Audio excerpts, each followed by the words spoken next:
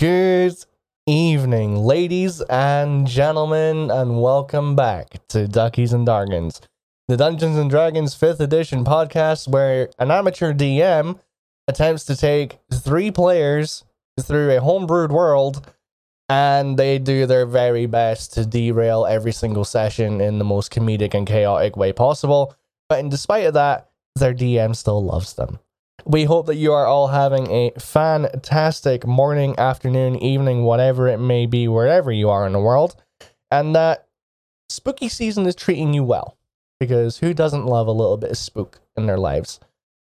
Before we get into tonight's episode, the first thing that I will need to do as DM is to provide a very slight content warning. There is going to be content in this episode that is graphic, dark, and not for those who are potentially of the faint of heart.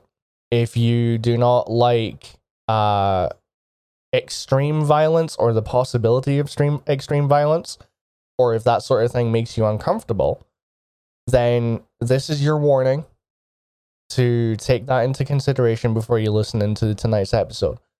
As a DM, I will always, at every opportunity, put out content warnings to alert you guys to any themes in this campaign which may be triggering to people or may make people feel even slightly uncomfortable. So, with that out of the way, let us go ahead and recap from the last episode of the Vardorian conflict. We left off 2 weeks ago with our players exiting the cave system that they had been led into by Vieris, the lieutenant of the Dark King's criminal organization. After scouting their way down into the depths, or upwards into the depths of this cave system, they were met with a large group of the members of the Cross, led by Captain Dashilla, the stoic and charismatic leader of this rival faction, stepping on the toes of the Dark Kings here in Darktow. Vieris surprised and put a couple of our party on edge when he announced that he was here to make a trade.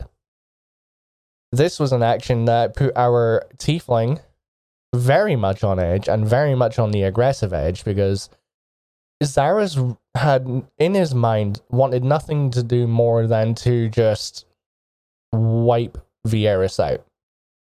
Vieris, though, after relaying somewhat silently his plans to Zaris, informed him that the trade of the locations and names of every member of the Dark King's organization was an attempt to lure the Cross in to an ambush. Our party were then surprised to know that their timing could not have been better. Literally. Because Captain Dashilla was waiting for none other than Lucinda Grohl to be returned to her from captivity by the Dark Kings. Upon Lucinda Grohl's return, the 3 players sat down with the disgraced lawmaster, had a conversation. Zaris had another conversation, which may have played rather nicely into future content in this campaign. He's actually made certain plot points a hell of a lot easier for me to plan out now. So, Slade, I thank you for that, good sir. You have done me a service, and I will be forever grateful for that. But no. Zaris decided that he wants to go and hunt down what he believes, and I will stress that very, very, very strongly, what he believes to be a god, in a moment of complete chaos that left me on the edge of my seat. And I actually didn't say this in the session, but Zaris, you can go ahead and add 100 gold to your inventory. Because as per the rule that we have here in the campaign, if a player manages to put me on the edge of my seat or leaves me absolutely gobsmacked, they earn 100 gold. So, Zaris, go ahead and mark that on. Lucinda Grohl, on the other hand, didn't have as good a day as she was intending. Obviously, she was reunited with the party that were hunting her down, and then she subsequently died as a unknown magical entity folded her in half backwards like a piece of cardboard and subsequently launched her body downwards onto Elara. You know, Elara took a little bit of bludgeoning damage, but, you know, it's nothing that she can't, brush off. Our party were then told that any business that the Cross may or may not have had surrounding our party was officially done. They had no quarrel with them, they had no reason to seek them out, and they were given the advisory that they leave Darktow before things got ugly. They didn't leave immediately, though, because Elara decided to carve off Lucinda Grohl's head and take it with her. So, we pick up tonight with our party standing out in the open, somewhat open wilderness of the Darktow outskirts at the mouth of the cave entrance. You guys are in the midst of beginning to walk down the path that led you to this cave network. You hear individual voices inside your heads. All of you. It's a different voice. The message is roughly the same. Different words are portrayed. But the overall gist of the message is as follows. We've been instructed by the king in order to request your return back to the Orcish Claw. Elara has something waiting for her. You can respond to this message. So, my absolute chaotic brethren, do either three of you want to respond to the individuals who have sent you these messages? I might. Is it just like telepathically I got to respond, or? You respond verbally, like you speak it out loud. We're coming. There's a slight pause. Well, I'm coming. I don't know about these two. There's a slight pause in the air before the voice returns to your head. Very well. Grask will be waiting for you. And that's it. Zaris, Anon, do you two decide to respond to the messages at all? Nope. Yeah, she goes, okay, let's go. Okay, excellent. I'll say that it takes you... Sure, if you guys wanted to leave.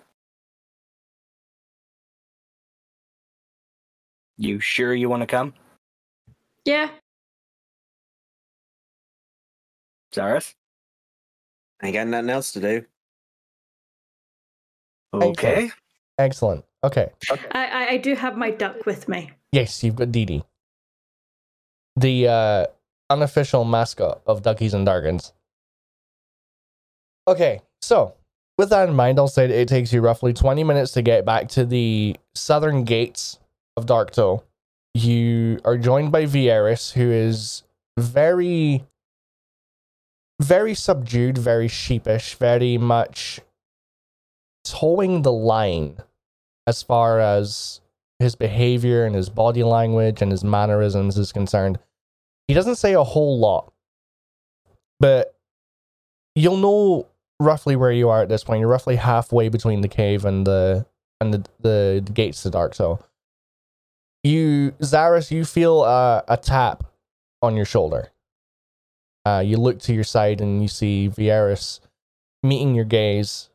His face somewhat solemn, somewhat like a puppy that knows that they've done wrong, and they're trying to approach their owner in order to see if they can,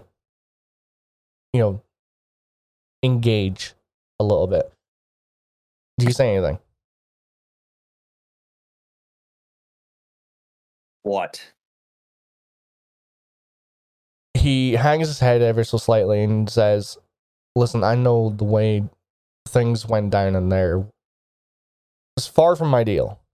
It could have gone a whole lot better, and hell, it could have gone a whole lot worse. But this was a plan that was months in the making. Your arrival in Darktoe almost put an end to that plan. And when you were assigned to me, I couldn't tell any of you about the plan because I didn't know whether you would have run back to Grask and ratted me out and tried to make me look like a traitor in order to earn his favor.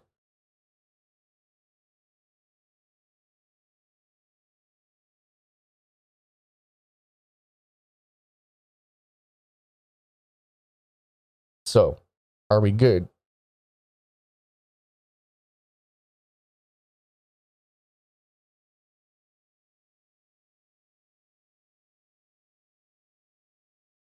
For now, For now? we are. For now, we're square. You see him give an acknowledging nod before he... Let me be clear though. The last time someone tried to betray me, I almost died. I do not take kindly to traitors. If you try to backstab me again, if you try to backstab my party members again, there is no hell in existence that you could possibly imagine that will grant you access that will be worse than what is coming that I will bestow upon you. Do I make myself clear? You see him nod, and he remains silent for a couple of seconds before he looks to you again and says, I have no intention of betraying you. I have no intention of betraying your party members. I have no intention of deliberately putting the three of you in any harm whatsoever. I have no intention of betraying Grask.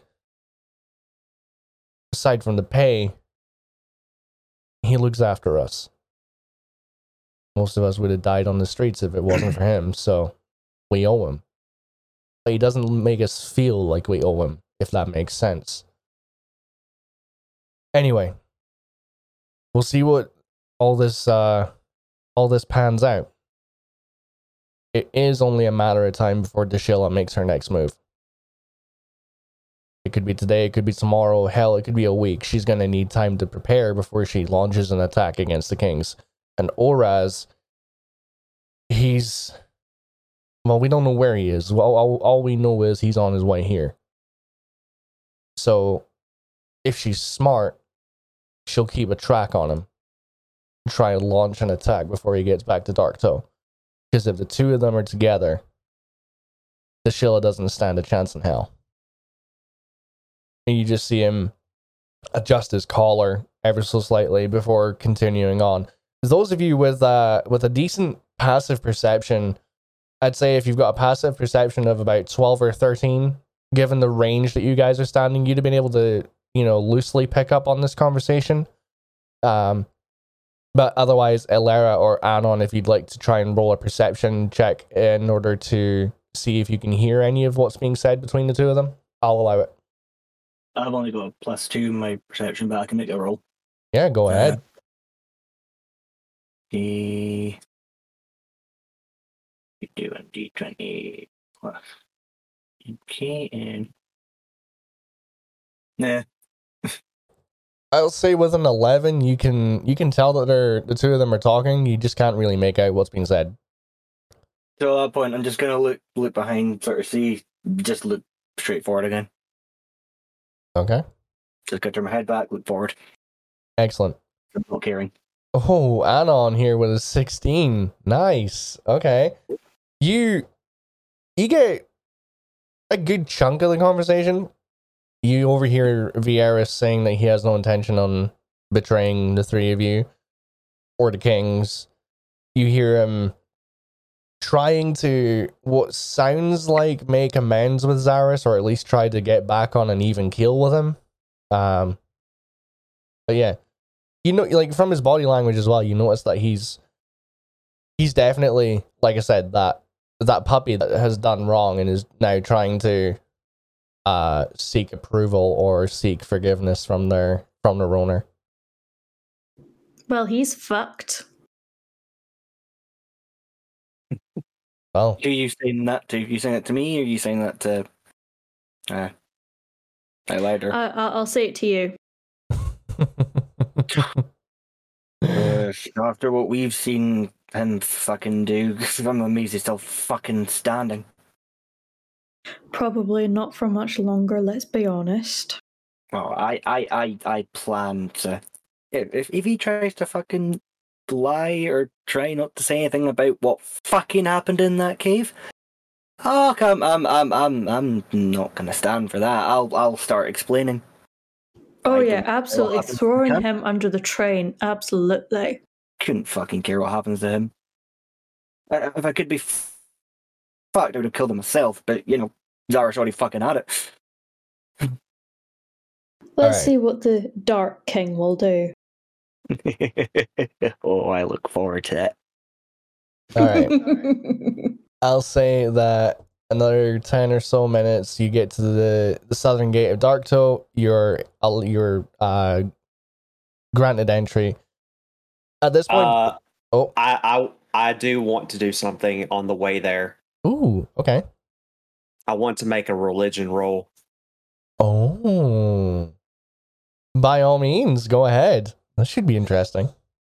I want to see if the entity that I talked to through my Patreon was deity or non-deity. So you want to determine for certain whether it was a god that you spoke to or not. Yeah, I want to see if it was a higher being or not. If it was something that is above the status of my Patreon, and if so, if that is the case, then I know what my plan is. Okay. I'm having to use this new dice roller, so forgive me. Yeah, we're all using it. We're all using the dice roller in Roll20, just for a change of pace and to see what it beholds. I went ahead and changed my setup on Roll20, so now I've got this advanced dice roller. So Yeah. I'm learning the new setup. So I've got my setup differently. So forgive me for trying to find stuff. No, you're fine. Okay, so if I do this, then it should let me do this. Aha, it does work. Perfect. Okay. 14. Okay. Give me 1 second. Okay, Zaris, with your religion roll of a 14, as you're walking through the canopy, the end of the canopy before you come to the main dirt track that leads you to the gates of Darktoe, you reach out to the Ice Queen. In your mind, you ask her, what was it that you conversed with back in that cave? You extend your will and you ask her to give you some kind of a sign as to the nature of the voice that came back to you. A couple seconds goes by and you get this familiar ice-like chill across your chest that signifies that she's heard you.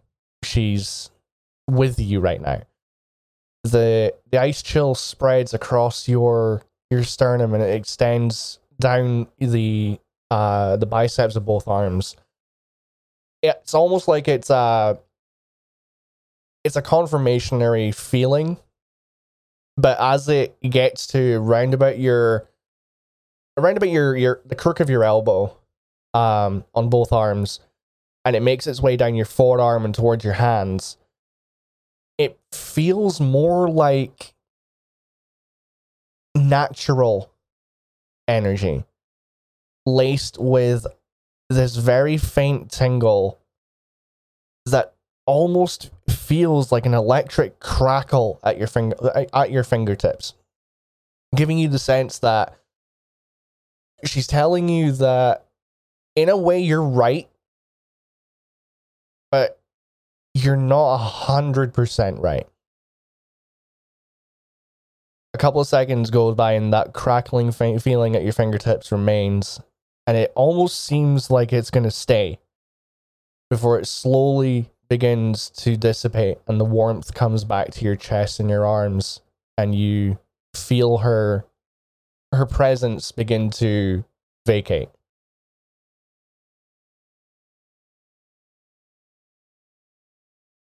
So is there anything else that you'd like to do? No, I'm gonna keep walking and keep it. Yeah, like I'm doing all of this in my head as I'm walking. So Yeah. like I'm contemplating ideas in my head as I'm walking. Okay. So I'll say that as you guys make your way through the streets of Darktow, it's roughly, I'd say mid-afternoon, roughly about 3 p.m. There's a lot of people on the streets. There's a lot of hustle and bustle. People are coming and going. It's the busiest you've seen Darktow at this point. You're having to actively carve a path through the crowd. Sorry, hiccups. You're having to carve a path through the crowd, like gently moving people out of the way. You know, there's groups of people who are standing in the middle of the street by horses and carts, you know, unloading goods, and, you know, the pavements are blocked by mass crowds of people, so you're having to walk on the cobblestone roads. You eventually get within 50 feet of the exterior of the Orcish Claw, and you can see Vieiras has almost readjusted himself. He's straightened himself up. He's tried to brush off the majority, if not all, of this sort of nervous and anxiety filled energy that was about him.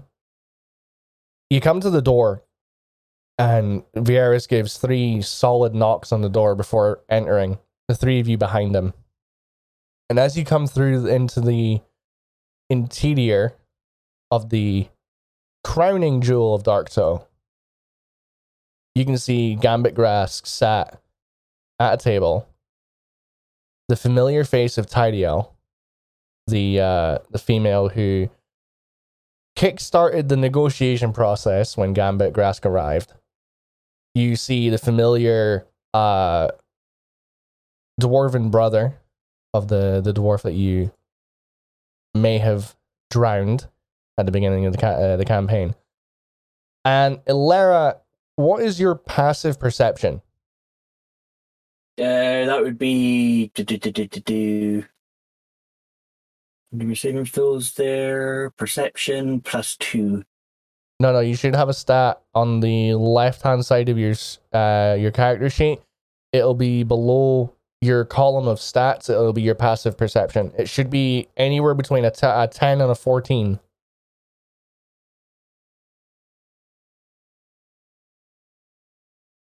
Sure, I was looking at the right one, but it may not be. No, I don't. So saving throws there. where you've got your saving throws and your skills, there's a horizontal bar underneath that. Oh, right. Sorry, 12. 12. Okay. You can make out the majority of the identity of this person.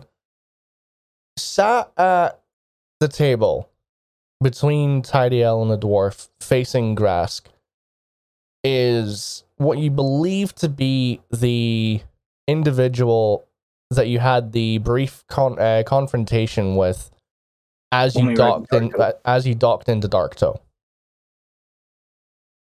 You see him sat with what looks to be this mangled, very badly looked after wooden tankard. But Tyrael and the dwarf are drinking from tankards that seem to be of relatively good quality. And Grask is literally drinking from a keg. He has got the keg sat on the table and is just lifting it with one hand and taking swigs whenever he wants to. You see that this individual is leant back in his chair, almost to the point where he's trying to distance himself from Grask as much as he can, without making it look like he's running away. Grask notices the four of you, re-enter the tavern before gesturing for the four of you to come over. Viserys is going to move past the three of you and make his way over and just situate himself at the table here. Sitting approximately 20-25 feet away from Grask, he sits down, places a hand on the table and just says, "It's done. These guys are good.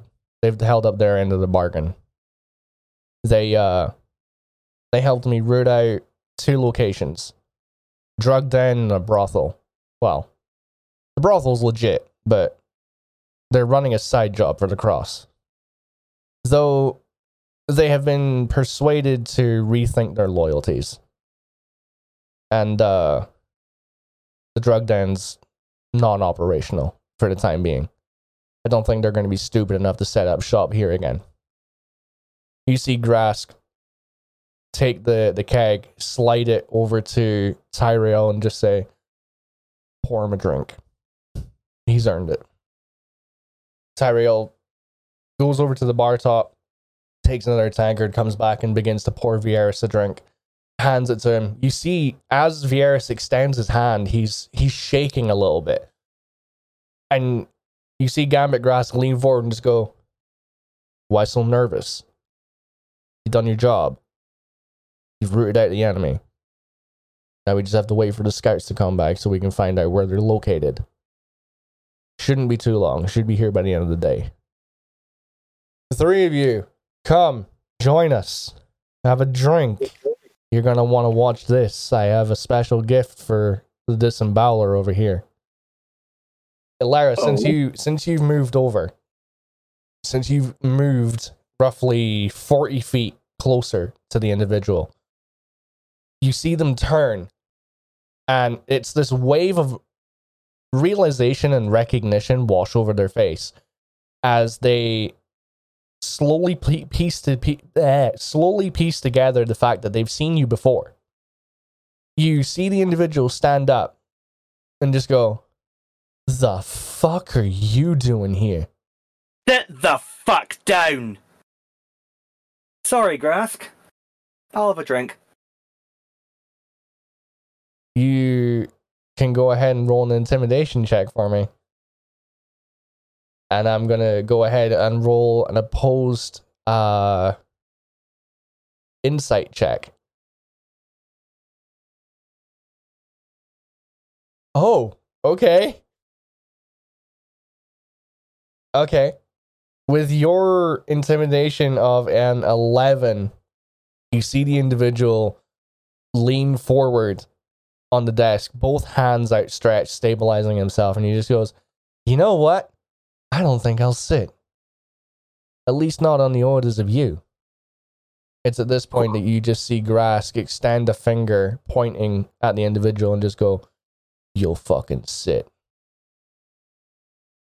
You see the individual. Oh, that's beautiful. Oh, okay. So for the listeners at home, the reason I'm rolling insight checks on behalf of this NPC is to see how much the effect of any intimidation rolls actually holds on them. So Grask is inherently a very intimidating person. But this guy just rolled a nat 1 on insight with a +1 modifier, bringing him up to a 2. So you see, all of you see this guy grow 3 sheets paler than he was 10 seconds ago, and just very slowly and very cautiously retake his seat. He looks to his right and he sees Zaris standing no more than 5 feet away from him. And Zaris, you can see this guy's hands are shaking. He is like a small dog that hasn't yet gone and had his morning glory yet. And he is just, he's terrified of Grask, but he's growing more terrified of the situation that he's finding himself in. A couple of seconds go by and Grask begins to stand. He towers, bringing himself up to his full height. You all see him walk around towards Alera. He doesn't come across the table. But he's about 7 or 8 feet away from you. He just looks at Vieiris and then looks at you and says, well, you've held your end of the bargain so far. If Vieiris' information is right and you did help root out the enemy, then I'll uphold my end of the deal. I promised you an audience. I'm gonna make one thing clear. My relationship with Ravenar's crew is one of mutual respect and ownership. I own them, but we work together with respect. I will not be intervening in anything that goes down here. But if you give me cause for retaliation or for me to step in, then I will, without hesitation, step in between the two of you and put a fucking end to whatever is going on. I have one thing. This suck is shit. You care what happens to him? Not the crew, him. You care what happens to him? You see Grask look over, and he's just you see him, he's weighing up the options. He turns his gaze back to you and says, he's a low-level henchman. I can find more like him within an hour. Just don't make it too difficult to clean up the mess. And at this point, you see him raise a hand, and Tyrael and the dwarf begin to hoist this guy up, like digging their arms under his armpits and hoisting him up. You see the guy begin to fight back. He's going to go and roll a strength check to see if he can actually get out of it. He does not. He rolled terribly. Can I say something at this point, DM? Yeah, of course. You'll not fucking move, or it's gonna get messy. You see Grask, he extends his right hand, and I'm going to describe this so badly, but it's the only way I can. His hand position is like Palpatine when he's casting Force Lightning. You know, that very much extended, fingers splayed, slightly curled, almost like you would if you were trying to one-handed grasp a football or a soccer ball or a basketball and, you know, try and hold it like that. That sort of curved fit to his hand. And you slowly see these purple tethers begin to wrap around each of the guy's wrists, and then his arms rocket skyward and reaching out at a 45-degree angle as you see these purple crackling, almost electric-like tether ropes extend into the rafters above. This guy is now fixated to the tavern rafters 20 feet above his head. He's not hanging in midair. He's still on ground level, but he has lost complete use of his arms. Like, they are. God, that is great. I wish I met you sooner. That is fucking awesome. Christ. Before you go getting ahead of yourself, Tyrael, why don't you give the Disemboweler a gift? Tyrael gestures for you to come over to the table, at which point you see her reaching into a backpack that she's got sitting on the floor, resting up against one of the legs of the table. She brings out this thick, almost like rolled up, almost like it's a rolled up pack. She unties it and rolls it across the table, stretching out about 3.5 feet. And you can see that it's folded in half, it's covered. She unfolds it. And connected by little bits of butcher's twine are various blades of different sizes and shapes and blade types. You've got a couple that are, you know, the blades are only about 3 inches long. You've got ones that are about 1 foot long and they've got a curve towards them, almost like a very downscaled scimitar. You've got a scalpel. You've got what looks to be a very poorly made railroad spike. You've got one that's ever so slightly serrated along the cutting edge. And she just goes, "It would be a pleasure to watch you work. Just I bet you feel shit for talking to me like scum now, babe." She just looks at you and goes, "Oh, don't get the wrong idea, darling. You and I are by no means on any even footing. But we are at an impasse for now.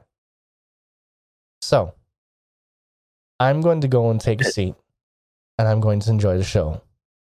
It's at this point that the dwarf walks over to the guy who's suspended and just goes, "Well, I'm going to enjoy this. I'm going to need a drink.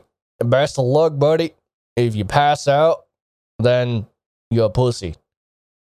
Good luck." And you see him, as he gets over to the guy, he slaps him in the ribs, almost like how jocks slap each other on the ass before a sports game. And he just goes and takes a seat to Anon's left, and he has this clear bottle of what looks to be a very dark brown alcohol, and he just drinks from the bottle before realizing that there's like shot glasses all over the table, and he just starts pouring shots. So, Ilera, where exactly is he again on the map? 'Cause I want to get right up to his face just now. Right, that's where I thought. Okay, it's that guy. I'm gonna go here. I'm gonna need a bottle. Strongest bottle. Strongest bottle. You see the dwarf, he's like I say, he's sat pouring shots, and he looks at the bottle and goes, "Oh shit. Here, take this." He counts up how many shots he's got, and he's like, 1, 2, 3, 4, 5. Fuck. Alright, here, take this. Another. He cocks his head to one side and goes, "Huh?" One for me, one for this piece of piss. How's he gonna drink? He ain't got no arms. He ain't gonna drink. The dwarf looks towards Anon and just goes, "Are you following this?" Just wait to see how it all plays out, mate. Alright. You see him, he reaches over the bar top, and it's almost comical how much effort he's putting into this, because he is leaning so fucking much that because of how short he is in comparison to the rest of you guys, his feet are almost dangling off the floor, and he's sort of like trying to like jerk himself forward, trying to get like that extra like inch worth of reach. You hear him grunt, and he comes back over and he goes, "Oh, here, take this." Beautiful. Beautiful. Zars, do you mind moving a wee bit away? I'm going to need a bit of space here, and I don't want to get you in the crossfire. Actually, I'm going to ask a very specific question to you first, Ilera, and then I'm going to ask Grask a question, because it is his city, and he knows more about it than I do. Ilera, do you actually need me here for anything?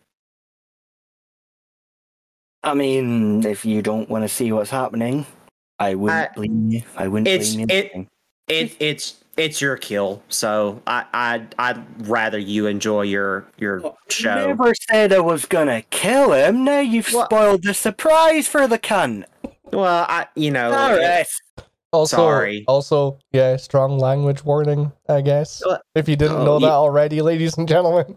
yeah. So yeah, it's yours. You can play with your Okay, toy. okay, However, Cyrus, could you do you can me play- one thing then? Could you do me one thing then before you do what you do? sure. Here, fucks. Here, I'll go to the guy that's hanging. Here, Fuckstain. What hand do you write better with? I'm illiterate. What hand do you write better with? I'm illiterate. What do you wank better with? You see, sorry. The reason I'm laughing is because I heard Anon laughing from downstairs.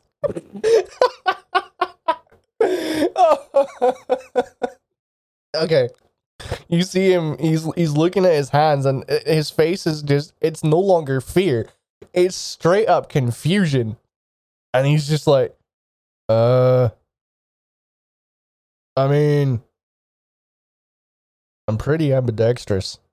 Oh, for fuck's sake! Could you? Grask just leans over the table and just goes, I wouldn't cut those hands if I were you, because it severs the bonds. I'm not planning cutting. Okay, you pick up a bottle, right? Say, I don't know, beer. Alright?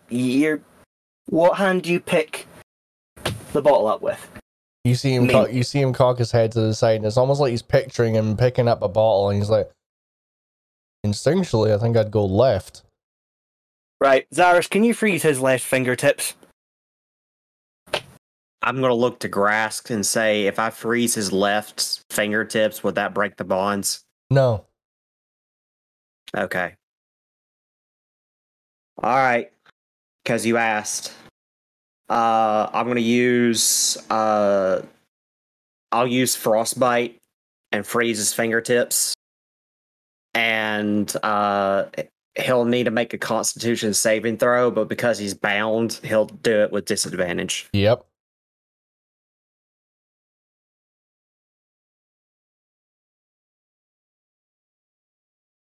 Ooh. Oh. Okay. Well. Okay. You passed, so there's nothing I can do about that. Okay, so for the listeners at home, despite having disadvantage, this guy rolled a nat 20 and a nat 19, meaning he got a dirty 20 with disadvantage. Okay. I'll try again because I'm wasting Okay. cantrips. So Okay. I'll do frostbite again. Fucking goddamn. Okay, that's the first roll. Okay, that's more like it. You still pass, so Oh my god. so I'm doing it again. Don't do it a third time if you're gonna waste. Okay, the last one failed. The Yeah. last one was 11, so Yeah, that one failed. I thought it did. So for the listeners at home, on the second set of rolls, I rolled another nat 20, and then I rolled a 13, which both exceed the spell save DC for Cyrus. So I had to roll again, and I rolled an 18 plus 1 and a 10 plus 1. So I have just rolled 2 nat 20s in the space of a minute, and I can guarantee I ain't rolling no more nat 20s tonight. Guarantee you. No. Okay, Zaris, just go for a nap, buddy. Have a drink, Well, girlfriend. I'm not going to go for a nap. I'm going to go for something a little bit more important. Grass, this is kind of a long shot. Do you have some place where, like a library or something, that I could get some information? It's not so much of a library, it's more of a guy. He keeps records for a bunch of different people here. But what is it you're looking for?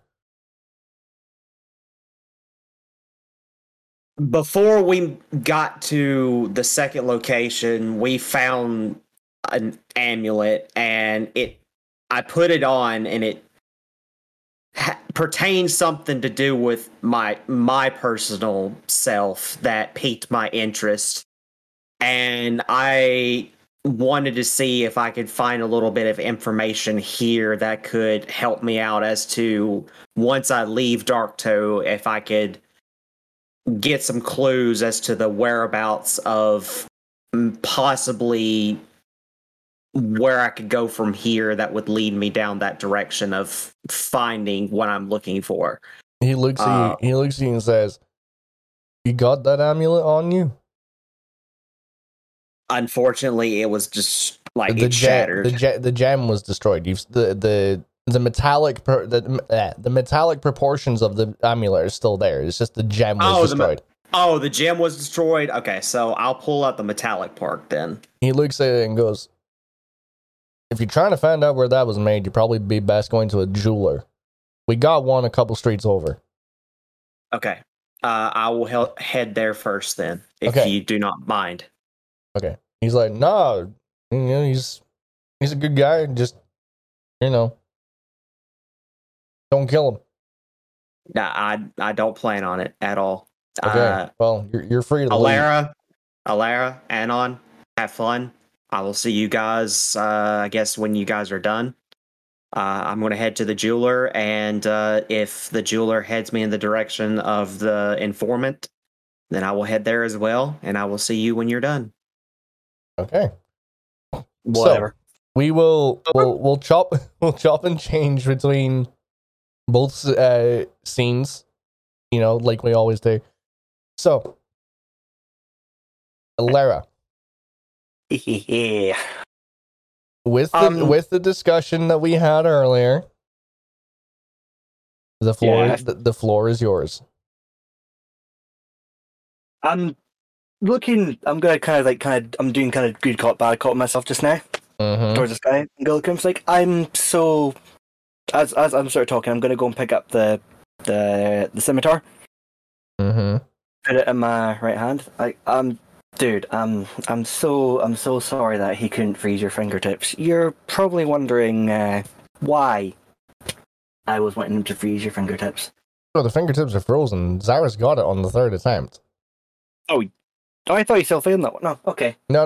Okay, I'm taking the scimitar and I'm gonna sort of pick up the pinky finger, or sort of hold the pinky fingertip, and just slowly put the scimitar down to kind of cut it. Just ever so slowly, not like quick would be quick, just nice and slowly, like where it could probably snap the whole finger. Okay. The way it's. So I'm just gonna go ahead. Make a roll. Go ahead and roll a d4. D. And frozen. 1d4. 2. Okay. You drag the blade of your scimitar across the frozen portion of this guy's fingertip on his pinky. You feel the blade break through the ice and it hits the bone. And that's where it stops. Sorry, I think I might be a bit stuck here. Can you move your hand a little bit, buddy? Just a little bit. Let's move it a wee bit. You hear him screaming out in pain as the Without the fucking screaming! Fuck! He's just looking at you going, "What the fuck do you mean move my hand?" Oh, fuck it. I'm just gonna punch the fucking scimitar to fucking snap it then. Okay. Go ahead and roll a strength check with advantage. Okay.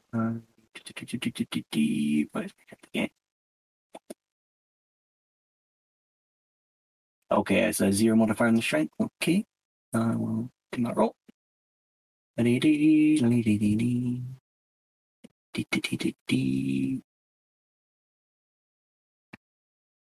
11. Okay. You use the heel of your palm to drive the scimitar through the remaining portion of the finger, and it cleaves through the bone and the rest of the flesh, snapping the fingertips straight off. Nothing to say, buddy? I mean, he's Nothing? He's screaming in pain, but that's about it. Could you shut up with the screaming? Fuck. Oh, God. Right. Okay, now that, you know, a bit of blood's been spilt, let's talk. I'm surprised you didn't recognize me when you pushed me in the stairs earlier, buddy. Anything? He leans Hello? forward, he leans forward ever so slightly. Not cocky, like leaning in, but he's leaning in. It's just like the way his body's reacting to the pain. He just looks at you and says, "Listen, lady, I ain't seen you or anyone that looks like you ever. I don't know you. I don't know why I'm here. I was told Grask wanted me, but I don't know you."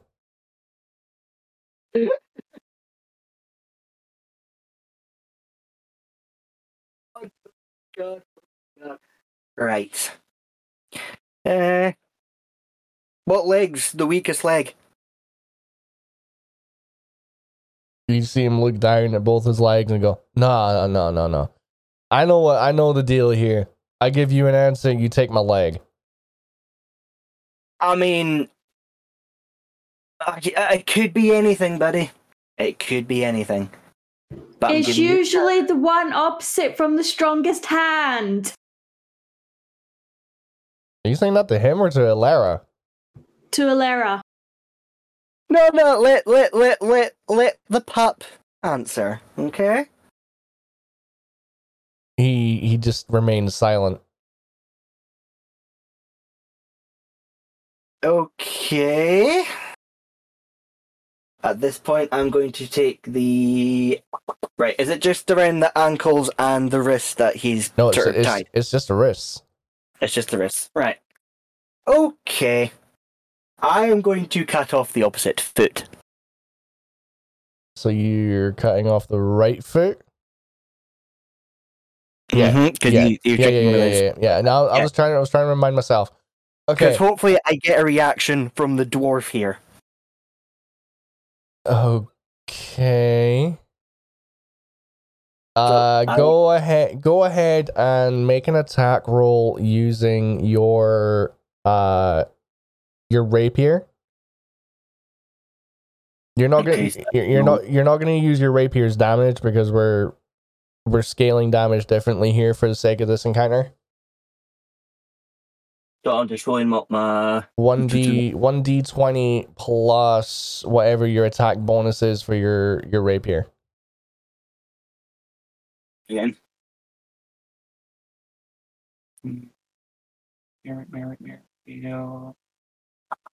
Yeah.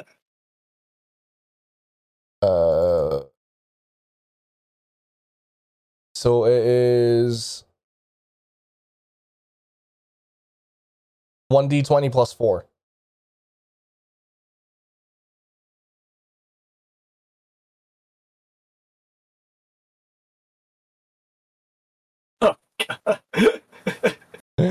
Okay, so you rolled a 6, which, given the fact that this guy is bound, he can't actively run away, I'll say roll with advantage. I should have relayed that beforehand, but yeah, I didn't. An 11, okay, an 11 hits. An 11 hits, so go ahead and roll 1d6.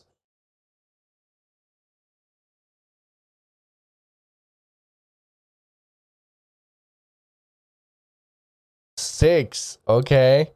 What part of the leg are you attacking? Are you attacking at thigh level, knee level, or you're doing the foot? Sorry, you're doing the foot. That's right. So you can go ahead and describe what you're doing. The only prompt I'll give you is you're able to take that foot. So I'm just gonna go down, sort of crouch a little bit out of the scimitar, and I'm just gonna, or sorry, rapier, sorry, the front. I'm just gonna slowly kind of, like, imagine a kind of seesaw sort of thing, but I'm sort of going down, cutting as I'm doing that. So, Nice foot. That's Amidst the understandably obvious screams of pain from this guy, which I will not do because my microphone will not handle it, and I do not want to piss off the neighbors. Would you shut up? You see, Stop screaming. Go ahead and make a dexterity saving throw for me. Okay, that's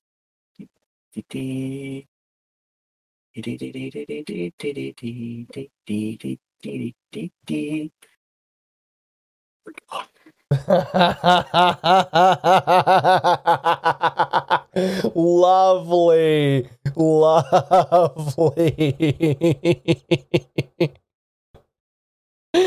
Would you like to tell the listeners what you rolled? 3. And what was that on the dice? Not 1. You rolled a nat one. Okay. Before I describe what happens, Lara, are you standing, kneeling, or what? I said I was crouching, so I need to still You're be okay. crouching. You're kneeling. Okay. I think I know what's going to happen.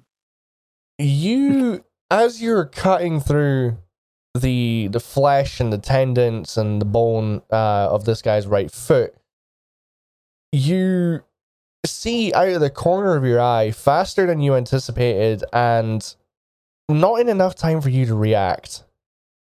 You see, it's not a deliberate thing. It's not like he's attacking you. This is the writhing momentum and reactionary movement of his body as you are trying to remove his foot. His left leg swings round wildly and cracks you straight in the side of the rib cage. Oh, you're a feisty bastard. He hits you with the full front of his boot right in between, just between like the second and third rib. You feel the boot connect, and it's not as strong as a deliberate kick would be, but it had a little bit of oomph to it. You see, as you lose momentum in your cuts, you see him sort of his body begins to subside in movement, and you see that as he's now hanging there, the blood is forming a pool around where he stood, and the dwarf is leaning over the table, looking, just going, holy shit. Someone get me a cloth.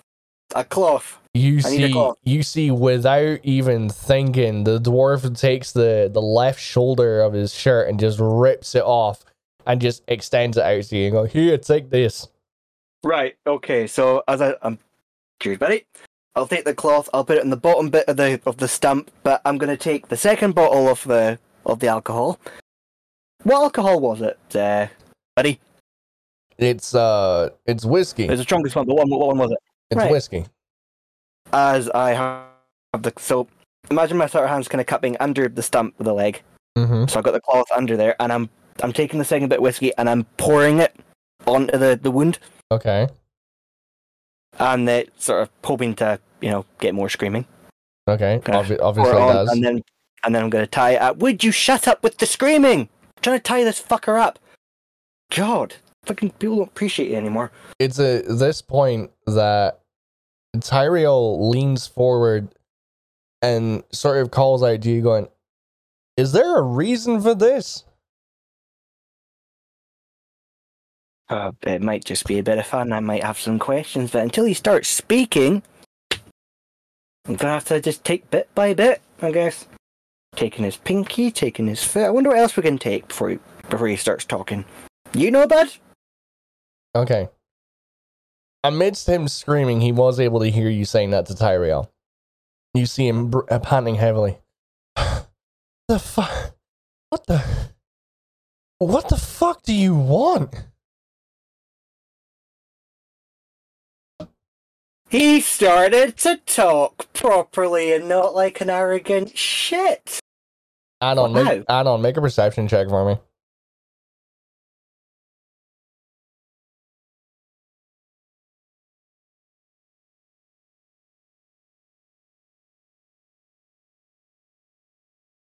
17. Lovely.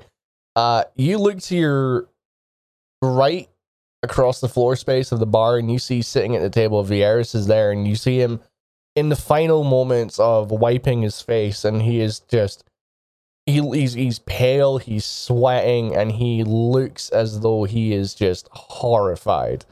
And just at about 5 or 6 feet ahead of his feet, you see this pool of vomit just splattered across the floor. I smile sweetly at him. He feels the presence of your gaze on him, and he turns and he locks eyes with you for a brief second before shaking it off and sort of like trying to regain his composure. Ilera, back to you. You gonna start talking to me now, bitch? Well, that depends. What the hell do you want with me?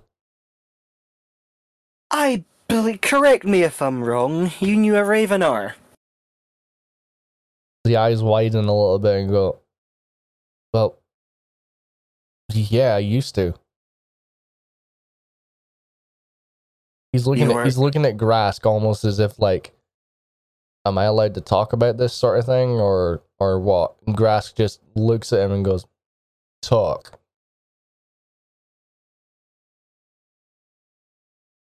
Yeah. Well, yeah, I knew Ravenar. Yeah, I worked for him. and you worked for him for quite a long time, because you do look very familiar. Not just talking about, earlier on today. You do look very familiar. You must have worked with him for a while, am I right? Couple 100 years, maybe? I mean,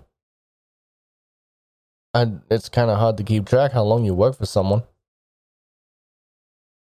God, you Listen, I spend most of my days drunk and in the back room of any tavern I can get my hands on. I do what I'm told. About the past with Ravenar, not what's going on now. Who said that that's not what my past was either?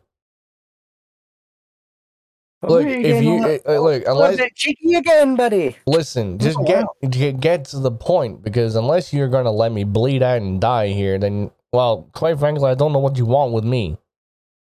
Well, you know who I am, right?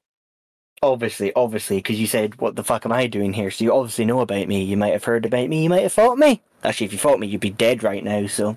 Well, you're close to dying. I'm more wondering why the fuck you were here. Didn't expect to see you again.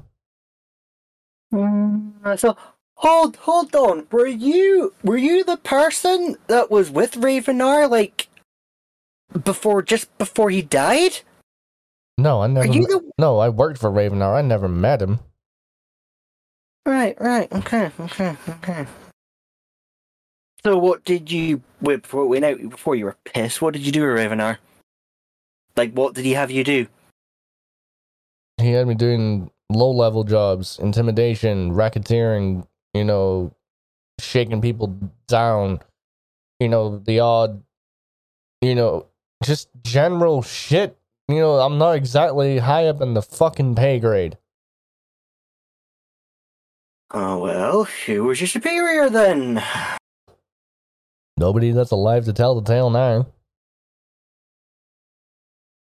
Could you stop being a fucking stubborn bastard? Listen, lady, I'm answering your questions. You asked who my superiors were, and I'm telling you, no one that's alive today to tell a tale. Hell, he fucking killed most of them, and he cocks his head over to the side where Grask is sat.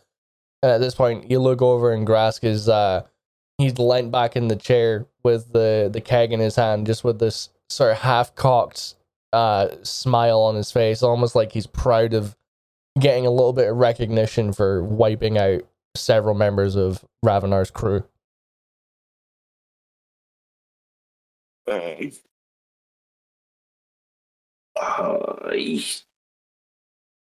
Look, you've got to have something to tell me, otherwise I'm going to get a bit happy with cutting you up a bit more, so you might want to tell me everything you did with Ravenar, And then you're gonna need to ask for some specifics. I mean, you're asking. No offense, lady, but your questions are kind of broad. I want to know why the fuck he was hunting down a drow girl.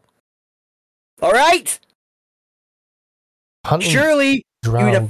you'd have mentioned it somewhat, a little bit. Look out for a little girl's a bit of a fucking murdering fucking cunt. Surely that would be fucking mentioned. Surely. Out of session.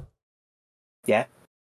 Is this before or after you became a bounty hunter? Before.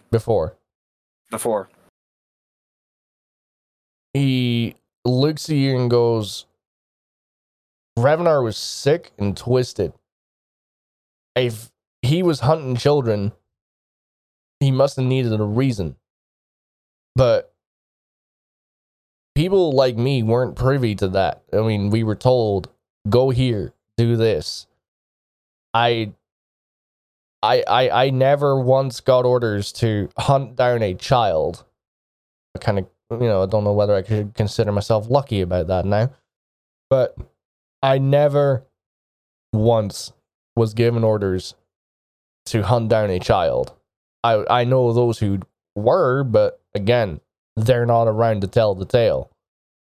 You see him, his eyes are darting off to the side, signaling to Grask. He's just like, listen, I'm not the smartest man on this plane, but I'm assuming this little drow girl is you. I want answers.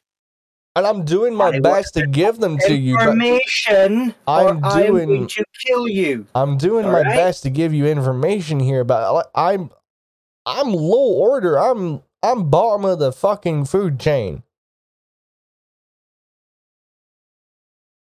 Hell, even Whitey over here, pale face, that emo kid over there, spearing his guts up. Think about him like that again, and you're dying right now.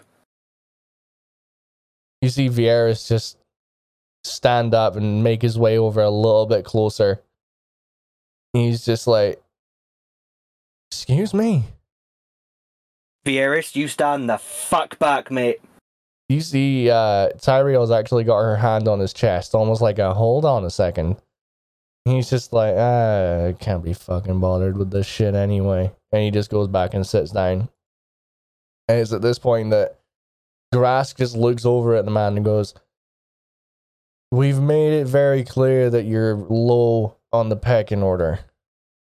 So, just tell my friend here what she wants to know. And I might be able to make sure you walk out of here alive. But, then again, even my persuasive elements have their limitations. We're going to take a break from this scene. We're going to jump over to Zaris. But before we do, Anon, with everything that's going on in the Orcish Claw, is there anything that you yourself would like to say or do? Nah, she's just kicking back watching all of this unfold. Okay, then. So, Zaris, I will say that Ilera's situation so far has taken, I'd say, 15 minutes. So, you make your way through the northeastern sector of Darktow. You go past the general store, which is easy enough to recognize. You've been there once before. You know that you can tell by the surrounding buildings that you're in the commerce section of the city. You can see various grocery stalls and storefronts located around this part. You see a couple of bakeries. You see a couple of very small time in comparison to the Orcish Claw. You see small time taverns, a couple of ale houses. Nothing fancy, but generally like the working population version of the Orcish Claw. And you see this very small in comparison, both in sort of like the width of the building as well as like the height of it. Like there's a significant height difference between the roof of this building and the other ones. You see this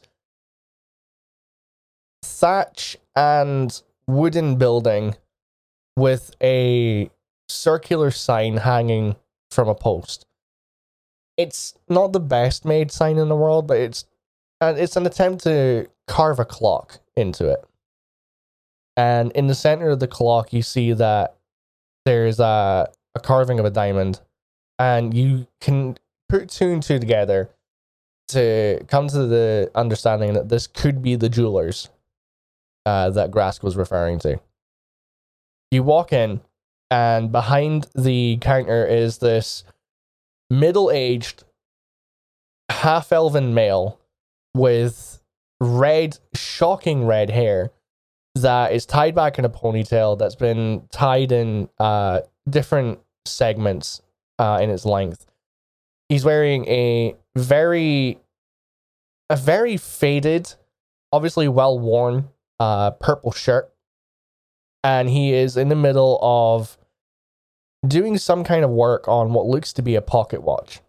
He hears the bell ding as the door opens, and he looks up and sees you enter and go, good morning. How might I be of assistance to you today?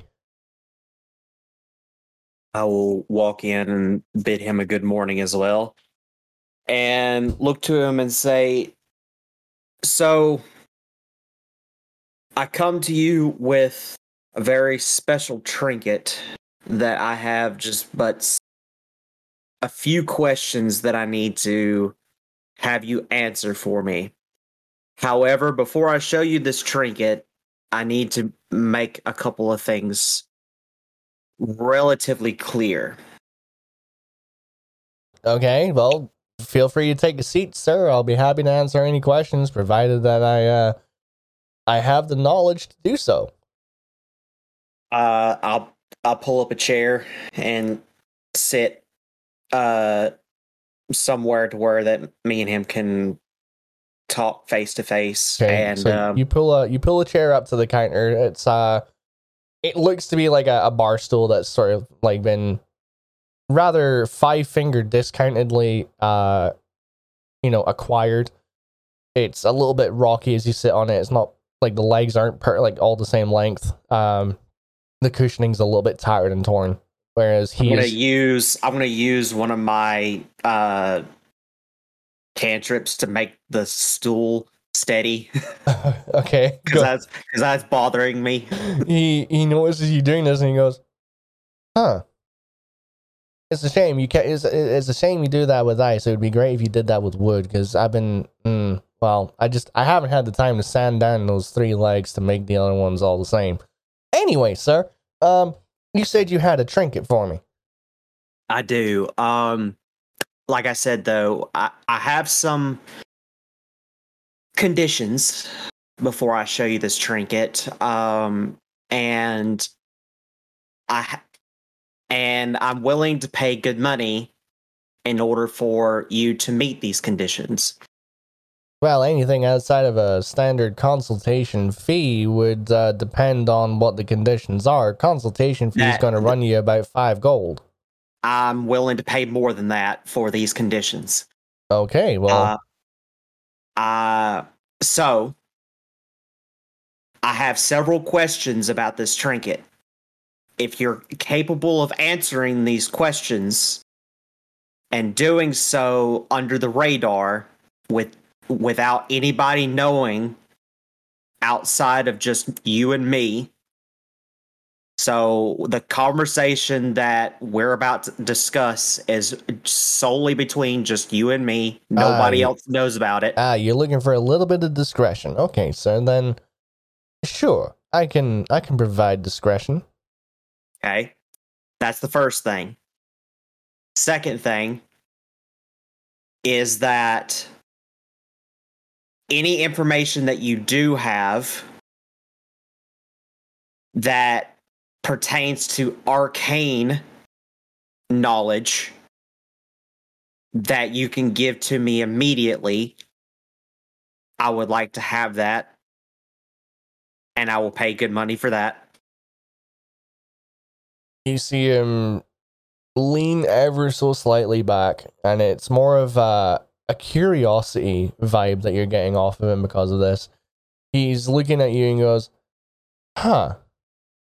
I'm going to be honest with you, sir. I don't get many people asking or bringing around trinkets into my store that have arcanic properties to them. So my information with regards to this may be somewhat limited. I'll still do my best, but just understand. I'm a simple jeweler here, sir. I don't necessarily. That brings me to my third point.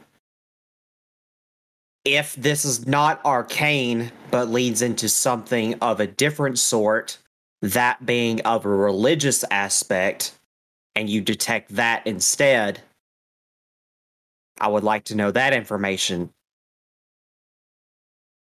And I will pay good money for that. Okay, well, let's have a look at it. Let me see what you got there. I'll pull out the trinket. Okay. And I'll slide it on the table. Okay.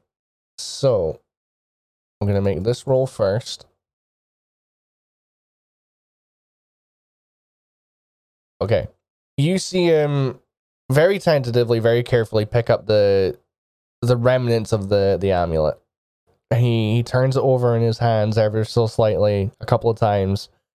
He examines the jeweler's mark that's on the back bottom portion of it. You see him pull out a little crystal, and he holds it up to his eye, and he looks through it into the back of the amulet, and he goes, "Well, it's certainly not homemade. It's definitely made by a registered jeweler or a craftsman of some kind. Sayuri made. Really good quality. It's made out of." You see him, he puts the crystal down, and he puts the amulet in between his teeth, and he bites it gently. He removes it from his mouth, and he goes, yes, so that's what I thought, yeah. It's gold plated, but it's nickel underneath. This is, despite it being good quality, it's definitely not as fancy as it lets on. And you see him, he turns behind him, and there's a bookshelf of about 7 or 8 different books. One that he picks up, as he places it down on the counter, you get a glimpse of the title. And the title reads Sayuri Jewelry Crafting Basics. He flips through the pages he flips through a couple of the pages before he lands on one page where the writing's in Elvish, but the header is in Common. And the header reads Amdale. You see him reading the page and looking back from the book to the amulet, back and forth for a couple of seconds. He places the amulet back on the counter and slides it not all the way over to you, but sort of like in a halfway point. He looks and says, "Okay, sir, so first initial reactions to this is gold-plated nickel. It's registered, meaning it's a recognized jeweler. It's Sayuri made, so it's not imported, it's not counterfeit, it's not contraband goods of any kind. So it's obviously been through the official channels. Any taxes that have been paid for this are obviously there. That being said, though, like I said a couple seconds ago, it's definitely not as fancy as it lets on. It's likely that this was made in the city of Amdale, or in the capital city of Amdale, by, I would say, any jeweler in the economic sector, or hell, if somebody of low economic standing was to approach one of the higher end jewelers, then there's always the possibility that they'd have put this together for them. Though I don't know of any high-end jewelers who would just gold plate nickel. They would probably just resort to crafting out of gold. How did you happen to come by this, sir?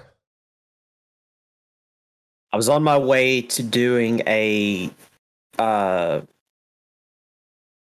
task and found it upon the road, and it had embedded into the amulet an odd crystal. And when I put it on, the crystal was quote unquote cursed, which I, of course, removed the curse, thankfully. But the crystal itself shattered, and all that was left was the amulet. And the amulet and the gem that is now shattered piqued my curiosity, as something happened while being cursed that pertained to something that has to do with myself, and I would like to know more. So that's why I came for some information as far as the amulet is concerned, and trying to figure out if there was anything that would lead me down to figure out where this amulet came from and possibly who made it, who made the gem, and so on and so forth. Go ahead and make either a deception or a persuasion roll, whichever way you're trying to spin this. And then once you make that roll, we will briefly jump back over to Alara. Let me know which one of those two you're choosing as well. It would be a deception. Okay. So we'll jump back over to Alara for the next part of her scene. So, Alara, floor is yours. Yeah, I really fucking suggest you just tell me more than you. There's obviously something more you're fucking letting on, and the fucking mood I'm in, I'm just tempted just to fucking kill you, mate. So, really, if even something doesn't seem important, fucking say for your benefit, because I will just fucking kill you.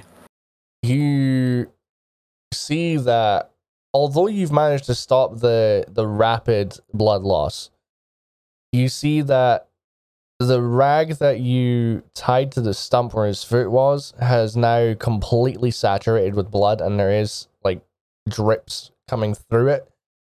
Any more? I mean, it's not like it's not a matter of you're going to need another one. I mean, like I said, you've stopped the rapid blood flow, but you see that he is now sweating and he's grown a little bit paler from the blood loss and the trauma, understandably. You see him, he's looking you dead in the eyes, and his eyes are bloodshot, and just his eyes are darting from side to side, almost like he doesn't know where to look.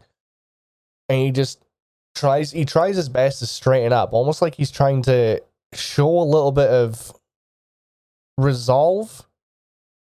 Like he's trying to put on like a brave front to this, but he's not trying to act cocky or anything. It's just like he's trying not to show weakness of any kind. And he just goes, "Look, lady, I don't know what information it is that you're looking for. I mean, I've already told you, I ain't never had orders to go and hunt down a child.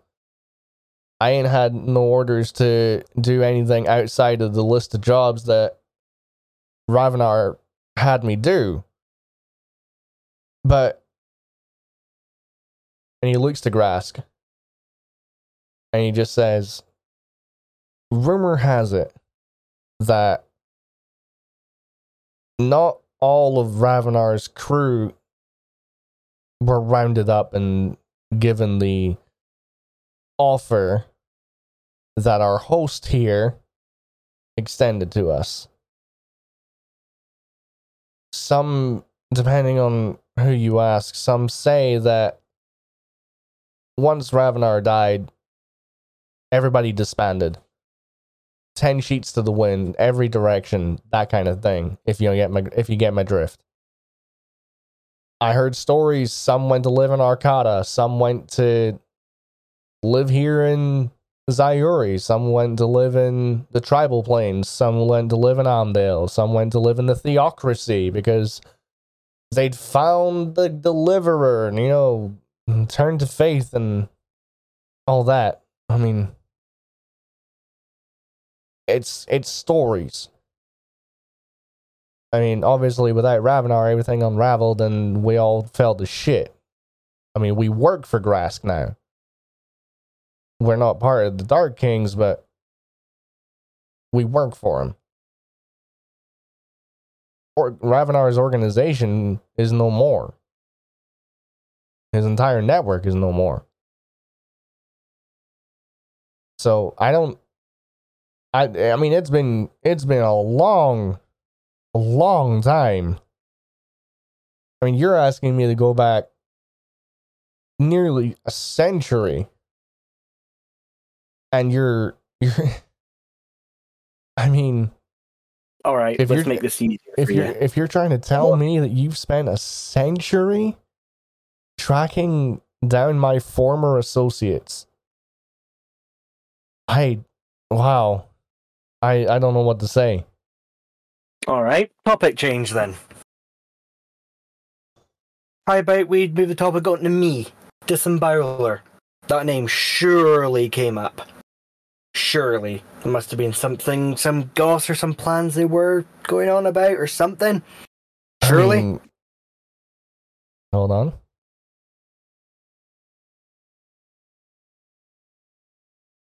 Okay. You see him, he takes a like literally just a second before a look of realization washes over his face. He looks and goes, You're the Disemboweler. No. No.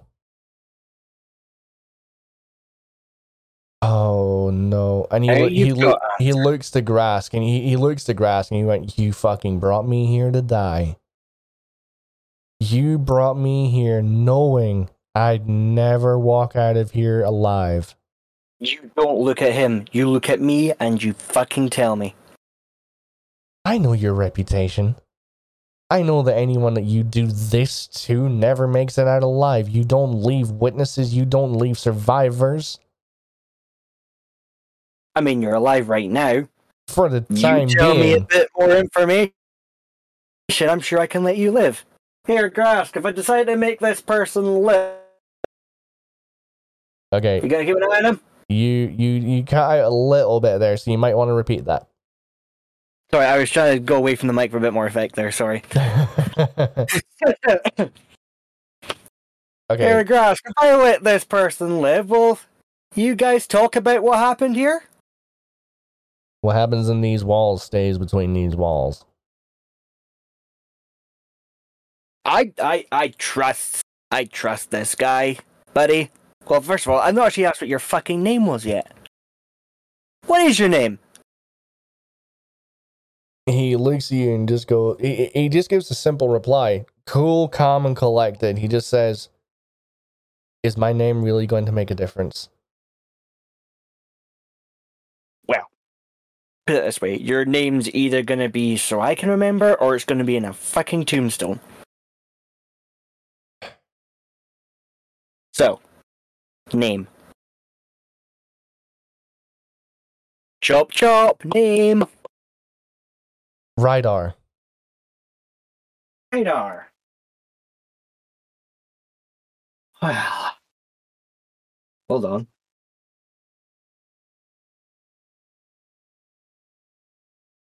Holding on. Well, you're hanging there. Of course you're gonna hold on. No, I'm holding on. Trying to figure out where your angle is with this, Alara. Oh, my head. God. I think Alara just said my head, but I'm not entirely sure. This was out of session just now. My head. Oh. God. God. I'm gonna need a minute. Oh God, right. Rydar. Okay. I'm sure you had something else, because as soon as you went no, no, no, no, I'm sure this wasn't you thinking you were gonna die. I'll tell you what. I'll tell you what. Tell me what you heard about the disembarreler.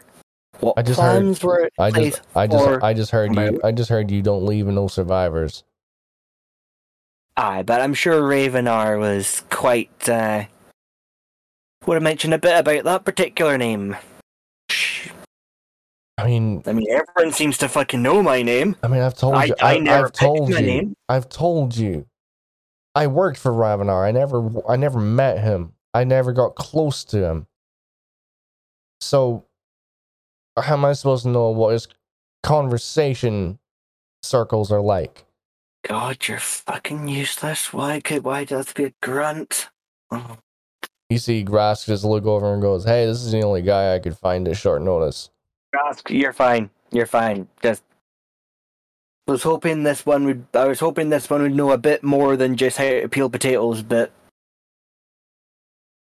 it's fine. I can finish up quickly.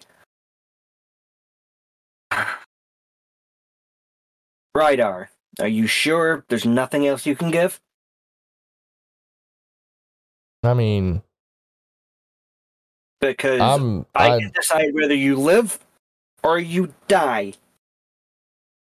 You're probably going to kill me anyway, so I'm pretty sure you've already made up your mind. I mean, I might be thinking you need to live right now. I might be thinking you need to die. As long as that's all the information you can give. I'm not normally this nice to people. I'm not normally speaking this much to people, so normally I'm doing it in a. Well, I don't know how much else I can. I don't know what else I can say. So, nothing else. Not even a small detail, something that might have seemed minuscule. No.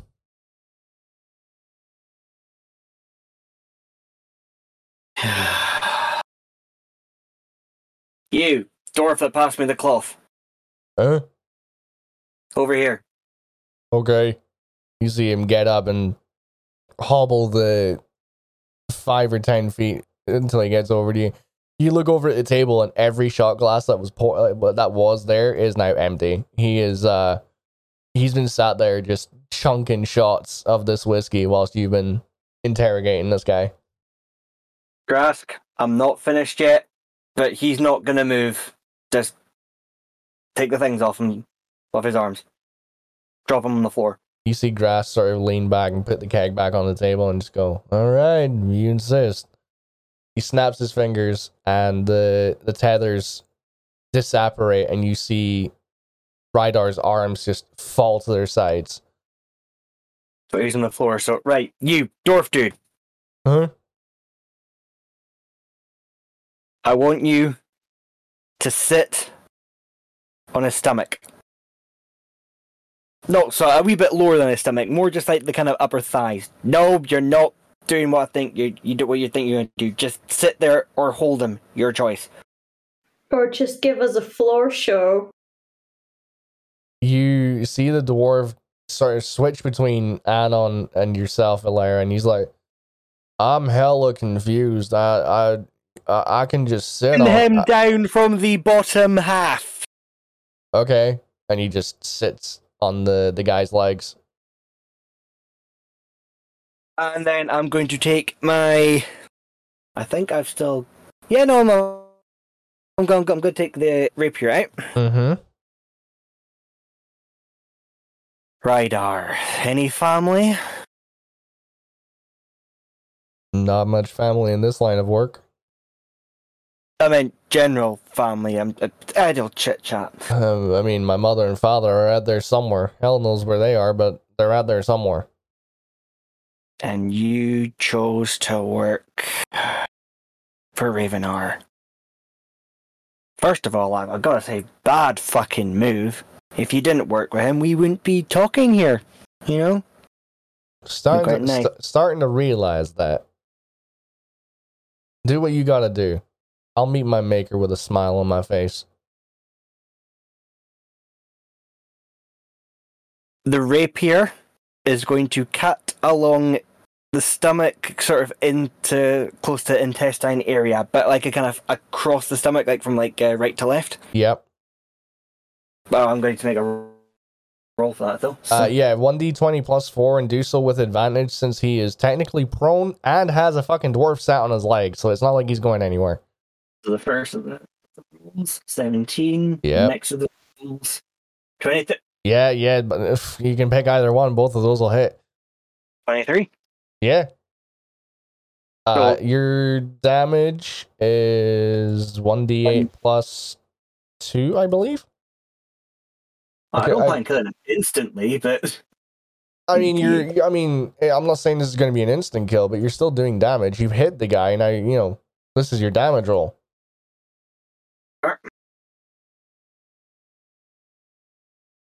seen it. 9. Nice. Okay. Describe your attack. So as the dwarf is sort of, I don't know where he decided to pin the guy down to the bottom half. I don't know if he uses his hands or sat on him, but he's just sat, like, he is sat with his ass on this guy's knees, but he's facing like sideways, so he's looking over towards Grask, whereas Rydar is laid out like in the direction of Tyrael in a straight line. So this dwarf is looking to your left. He's facing your left towards Grask. Well, this point, like, imagine, right? Okay, so I'm sort of his head. He's still lying, sort of facing up from the floor, right? Mm-hmm. My legs on either side of him, sort of. Yeah. Your stomach. You're straddling him. You're straddling him. Yeah. First, it's a kind of quick slash I do with my rapier. So I'm gonna sort of right to left, quick slash, and then I'm going to grab intestine. Oh, okay. As the intestine, so that'll be my left hand. Sort of my hand goes in, grabs the intestine, pulls out. I want to wrap it around his neck. Go ahead and make a dexterity check. I'll say that your blade connects with his abdomen, and you watch as the flesh cuts apart and blood begins to form a pool on either side of him. I'm obviously not going to narrate it, but there's obviously screaming because this is not a painless thing to do, and yeah. 10? Yeah, I'll say that you do a mediocre job of wrapping it around his neck. And then I wrap it around a couple of times, well, whatever bit I've got, like, as much as I can around the neck. And then I am going to shout at the dwarf, keep holding. You just see the dwarf, he's going paler and paler and paler as this all goes on. He's just looking Grask dead in the fucking eyes. And he's just like, what the fuck? As the intestines wrap around his neck, so I sort of put my rapier down on the ground at that point. Or throw it away somewhere, and I'm just lifting up his sort of head. Right. So I'm kind of choking him with his own intestine. Okay. Go ahead and make a strength check for me. My strength check is okay. Let's just play D20. Oh shit! You have a hard time as you're leaning over Rydar's body, and you're trying to get a good grip on what is now blood-soaked clothing, but it's ever so slightly too slick, and your grip loosens and it slips out of your fingertips, and you watch as Rydar's body and his upper body falls back to the ground. It falls about 6 or 8 inches. You didn't manage to lift him up too much. So is he still alive at this point? Or is he... He's choking to death, but at the moment he's still alive. It depends on what you're about to do next. Right, so as I'm sort of still holding on to the intestines, I'm like, you had a chance to do better. Shame you're on the wrong fucking side. And then I still have my cleaver on me, I believe, that I stole from there. Yes, you do. Thingy. I listened to that episode not that long ago, and holy fuck. I am sorry. Ladies and gentlemen, if you've listened to the, I believe the title of that episode is Math is Hard. If you've listened to that episode, then Jesus Christ. Okay. Right, so I'm going to take the cleaver, right? So I'm looking this guy dead in the eyes as he's choking. Now, I want to have the cleaver, and I want he's sitting up a wee bit, and I want to cut straight down from the top of his head as far as that cleaver can go, straight down.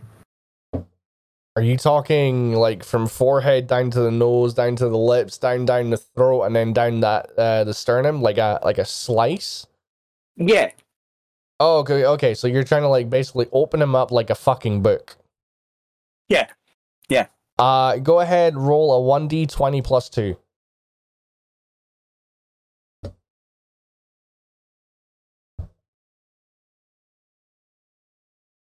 Okay. I'll say that you roll it with advantage, actually. Yeah. I keep forgetting to tell you to roll with advantage, and it's my bad, so yeah. Yeah, the first roll was a better roll. Oh, Jesus, fuck. Yeah, first roll was a much better roll. Holy shit. Okay, so his AC was 10, so a 12 definitely hits. Go ahead and roll 1d8 plus... Actually, yeah, 1d8 plus 2. Same damage for your rapier. 6.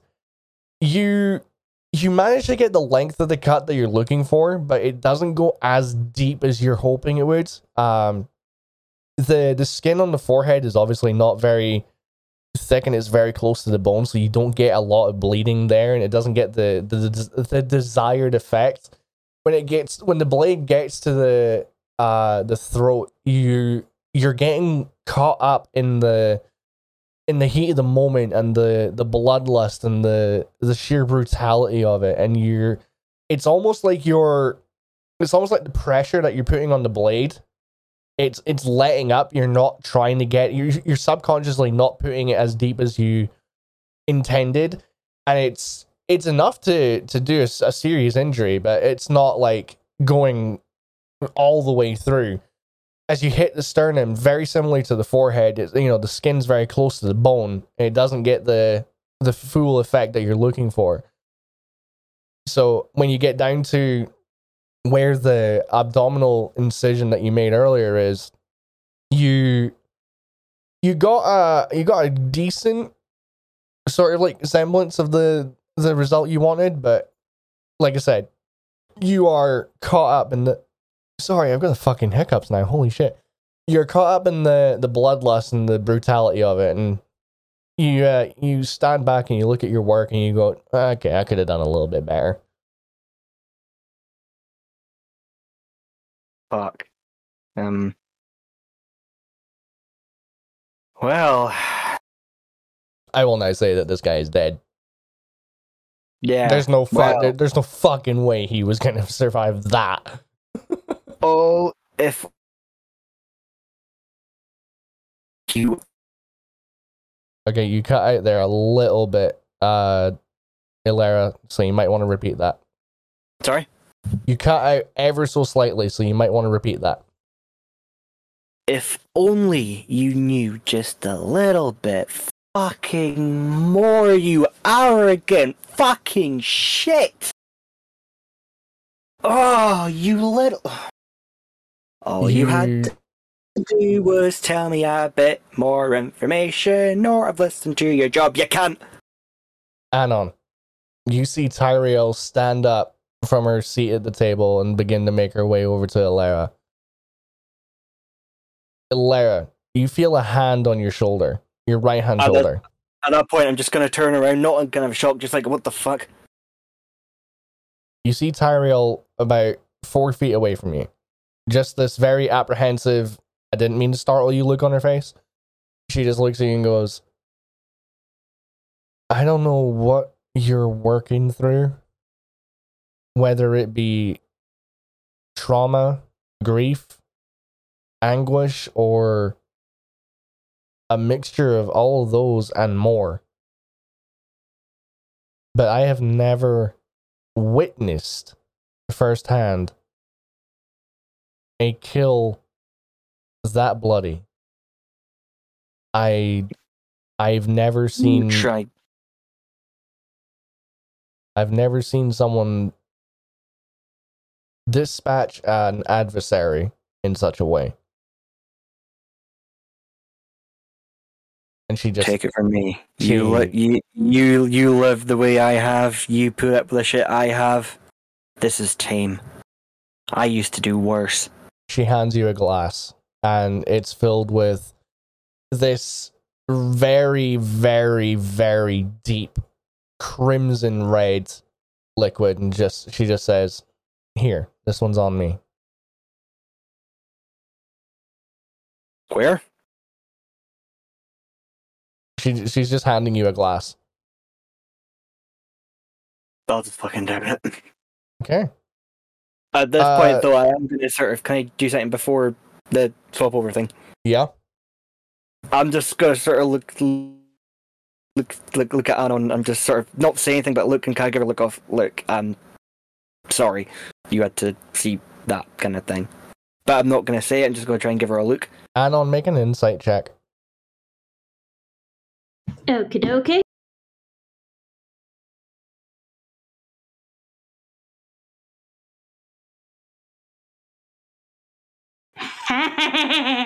It. Dirty 20 on the insight. Okay. You look at Ilera and you see that the look she's giving you is one of apprehension laced with a little bit of guilt. It's almost like it's an unspoken apology.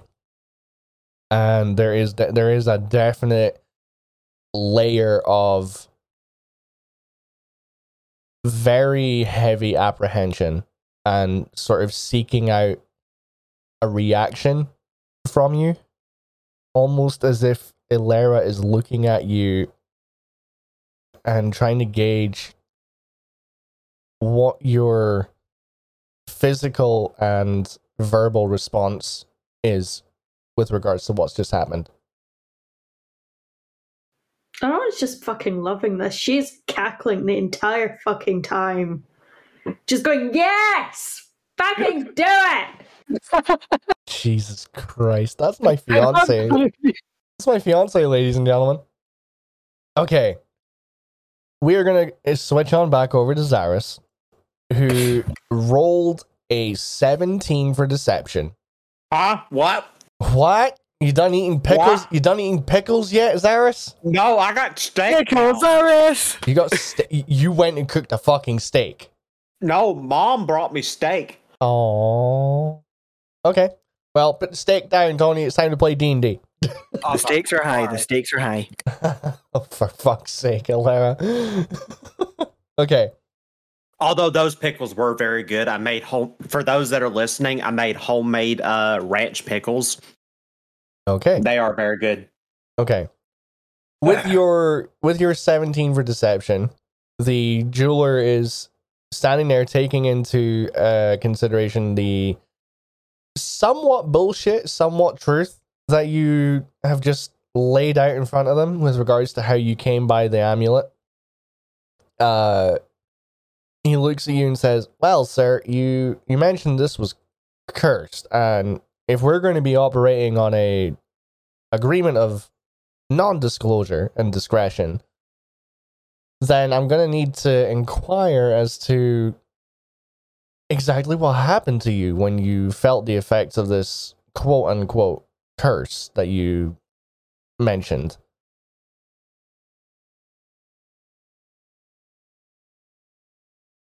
But before you do, I'd like you to make a perception check.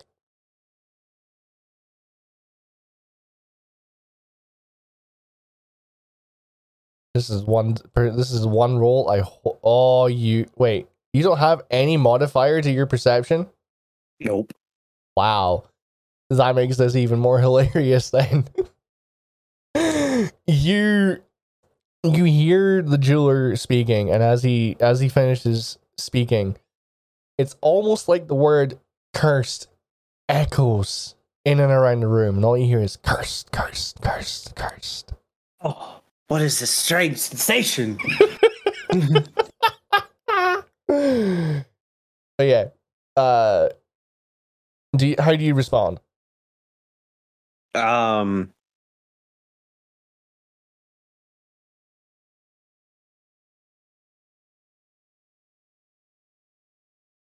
say that I was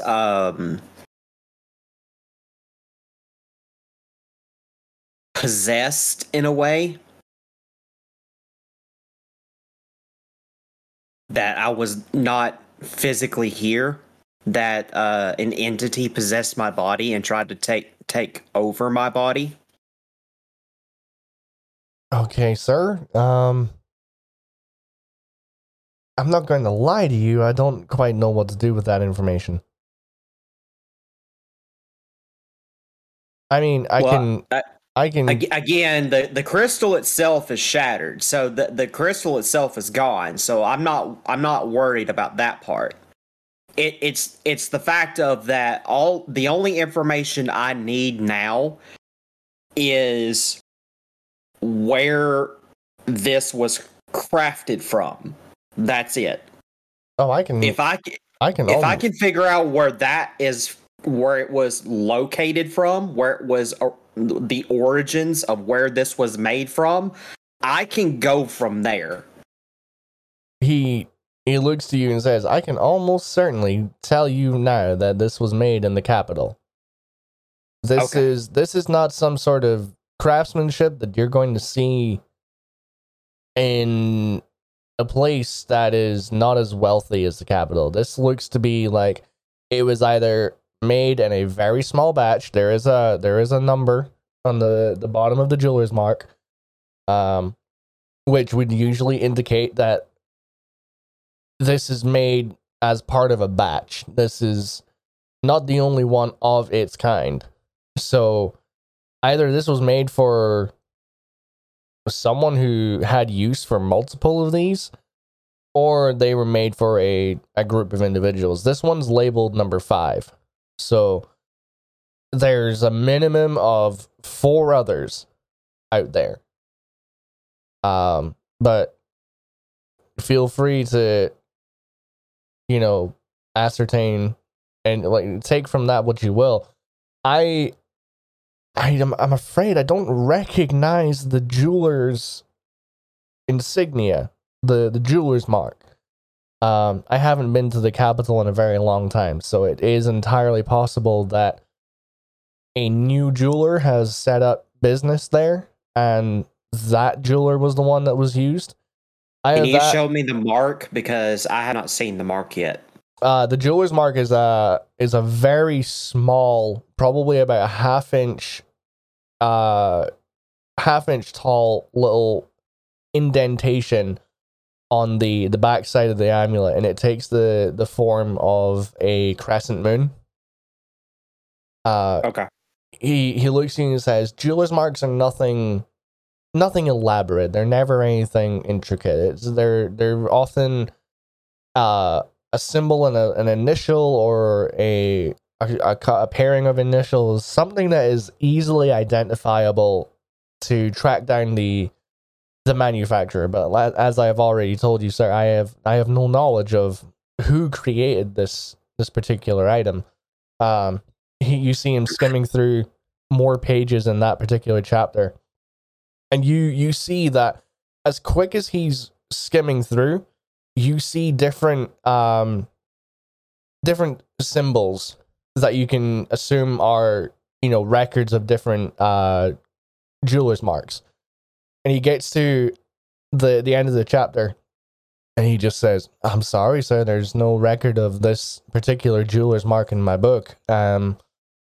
If you would be so inclined as to give me a brief moment, I would really like to update my journal here, and just to document the very basics of this jeweler's mark, so that in future I can do my own investigations on this and my own research.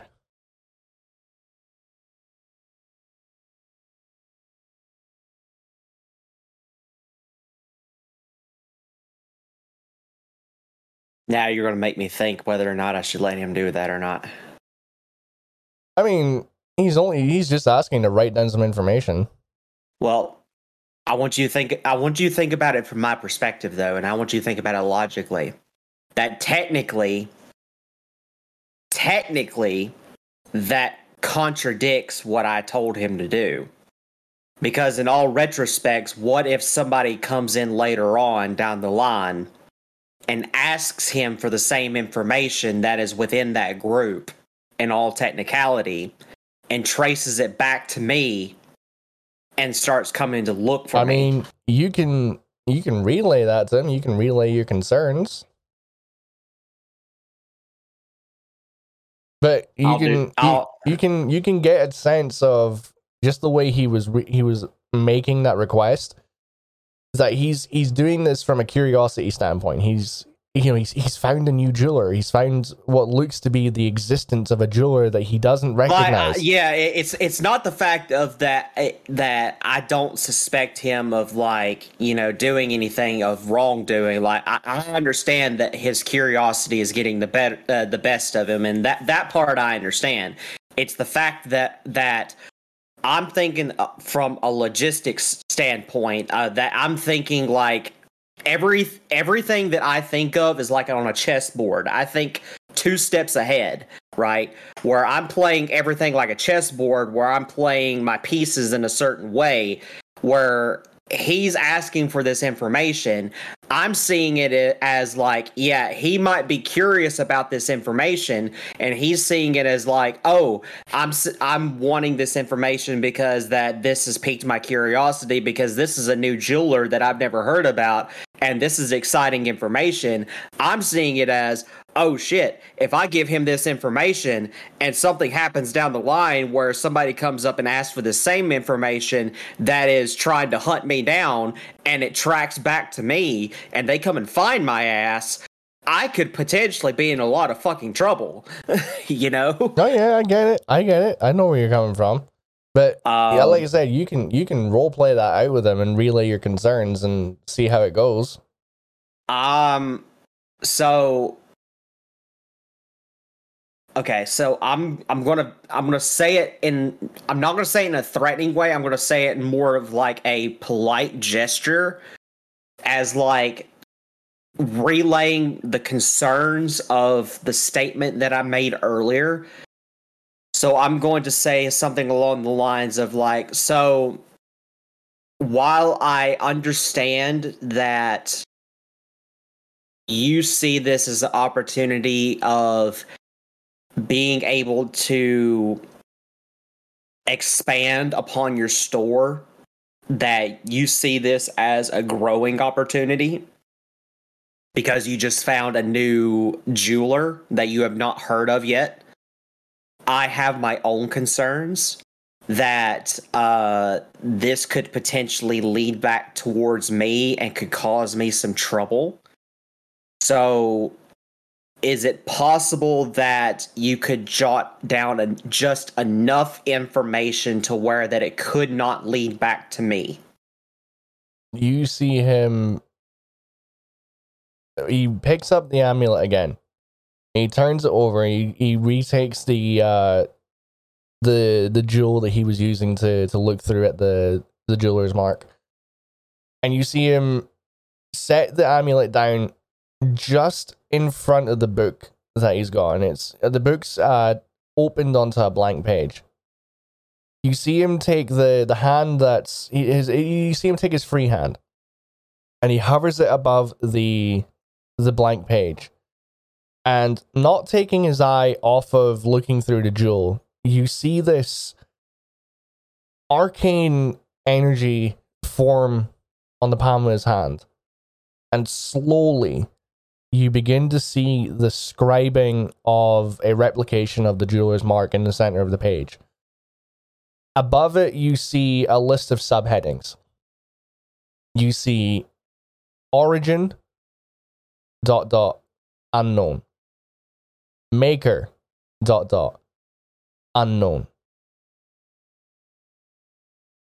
You see the list of materials that that he believes this amulet is made out of: nickel, gold plating, stuff like that. He notes that the chain is made out of an alloy to prevent from rusting and tarnishing.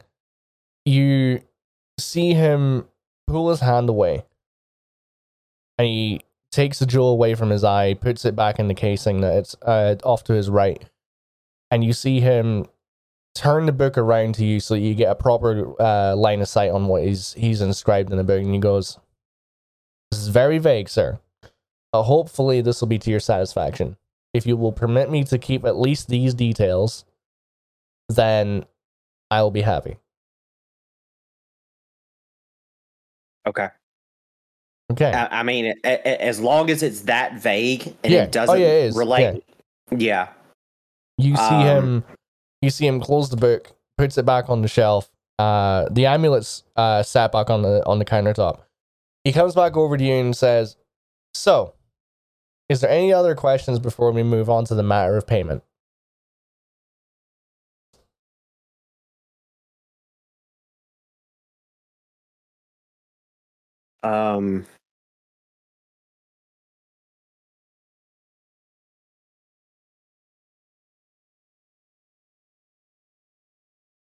No. No? No. Okay. I thought about it and I was like, no, I'm gonna wait. Okay. You see him. He holds his fingers up and he's sort of like he's doing counting in midair, sort of like flicking through an invisible abacus. And he goes, "Consultation fee 5 gold. Discretion, I'll say tack on another gold. I didn't really ascertain anything magical or religious from this, so there's no extra charge. Yeah, we'll go ahead and say 6 gold all in all, sir." Okay, that's fine. Excellent. I'll give him 10. You see him look at the coins as they're stacked on the counter. He just says, "Oh, that is very kind of you, sir. I appreciate that. There is no need, though. I don't like to overcharge my customers." This is more of a generosity thing of the fact that you helped me with the situation that I needed help with. So this is a token of kindness from a satisfied customer. Okay. He takes the coins, he pops them into, you hear them clink into a small box behind the counter. He just goes, "Well, sir, if that's all that I can be of assistance for you today, then I wish you the best of luck in ascertaining more knowledge with regards to the item that you have in your possession. Maybe in future, before you put on any jewelry that you believe may even have the faintest essences of arcane property to them, maybe consult an arcanist just to make sure that whatever you went through with this item doesn't replicate itself again in the future." I'll laugh and say, my dear friend, I'm a sage. Curiosity is my forte. Yeah, well, you know the old Vardorian sayings there, curiosity killed the cat. I'll chuckle and I'll bow my head and I'll walk out. Okay. You exit the jewelers. Are you going back to the Orcish Claw?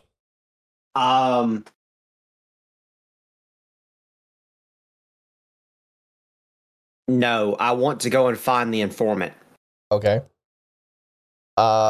You wander the streets for another 10 to 15 minutes, and you come to what looks to be just a very inconspicuous looking building that just has a very simple sign outside it that says records. You walk in, there's no bell, but the door creaks as it opens, and it takes the form of this very, very cluttered, almost hoarders like level of clutter. It's just this very simple. Sorry. It's a very simple storefront looking aesthetic. It's got a bench on the left hand side that looks like it could sit a couple of people, and then there's this large sort of like office-esque desk that is currently sitting a rather rotund middle-aged, I'd say like late 50s human male. He's sort of hunched over with a quill and ink, and he's just sort of scribbling details into various pieces of parchment, scoring. That wasn't meant to happen. Making wild scores across pages as he's sort of like trying to erase data from other pages as well. As he hears the door opens, he looks up and goes, "Who the fuck are you?"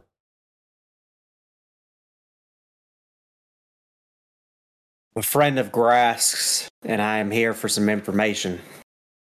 You I would like to be discreet about it. You see him drop the quill, and he just goes, "Oh shit. What did I do?" You didn't do anything, friend. Sometimes that's the problem. I hold up a hand in peace.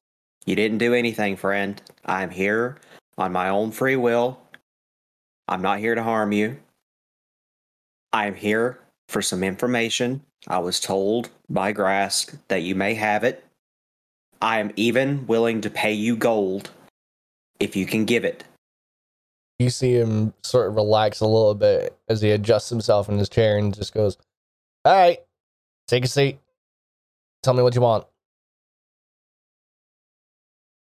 I take a seat. Then the questions I'm about to ask you is between me and you, and I'm willing to pay good money for it. But if you have this information, I would like for you to tell me all that you know. Do you know anything about this symbol? And I show him the symbol of the half moon that I got from the jeweler store. Give me 1 second. Fucking hell. Okay. When I said I was done rolling nat 20s, I was obviously wrong. Okay. That's a 25.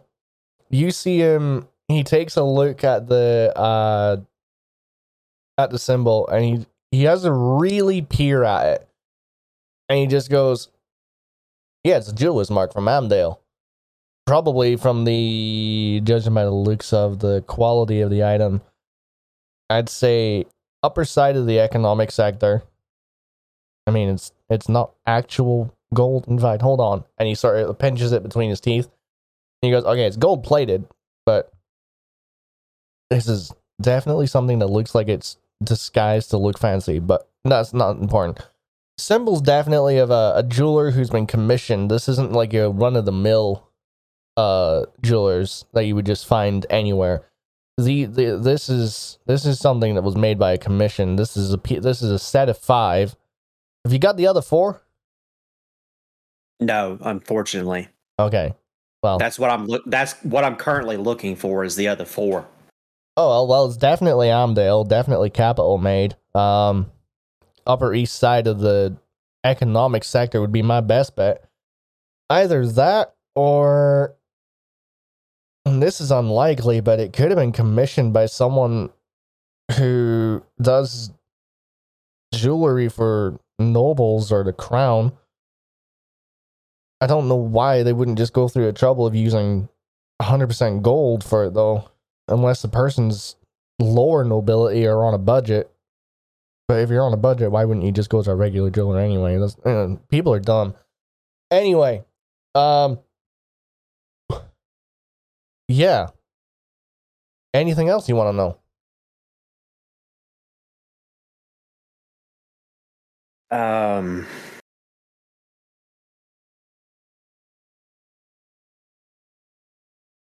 Outside of character. Yes. When we were at the cave, Yes. did what's her face? Lucinda Grohl mention the name of the group that she was with? No. Okay. All she mentioned was that she works for someone with a lot of power.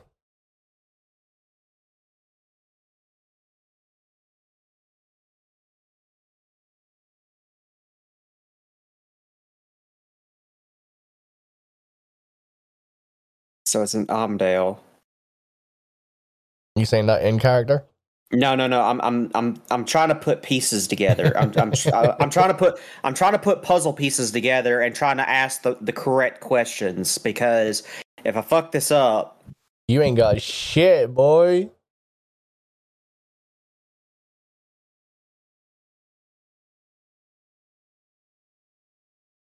Because puzzles is hard.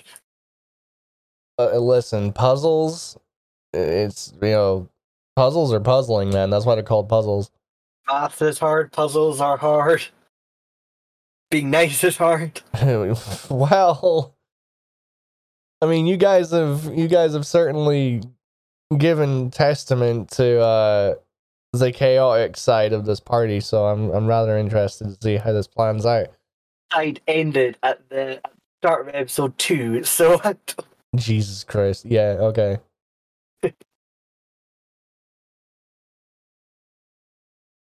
How you holding up there, Zaris?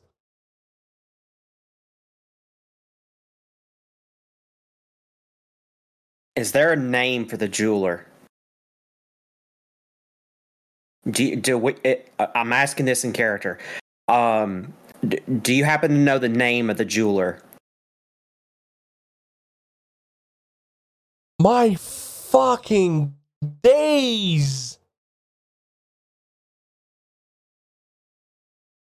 You guys are... Oh my... Okay. Okay. For the listeners at home, that's another nat 20, and my players can attest to that because I'm rolling a roll 20. You see him spin round on his chair, and he grabs a large, sort of like a multi-binder off of one of the shelves. He flips it open frantically and starts pouring through page after page after page after page. He gets about 80% of the way through the pages, and he finds this little cluster of square pieces of note paper. They're probably about 3 inches square, and he's flicking through them, and he finds something that looks somewhat akin to the jeweler's mark on the amulet. And he's looking at the jeweler's mark, and he chops and changes between the image that he's got in his hand. And he goes, "Well, it's not 100% accurate, but it's kind of similar. But if it's, I don't know. I'm not 100% sure, buddy. So there's a chance that this was made by a jeweler who works exclusively for the crown.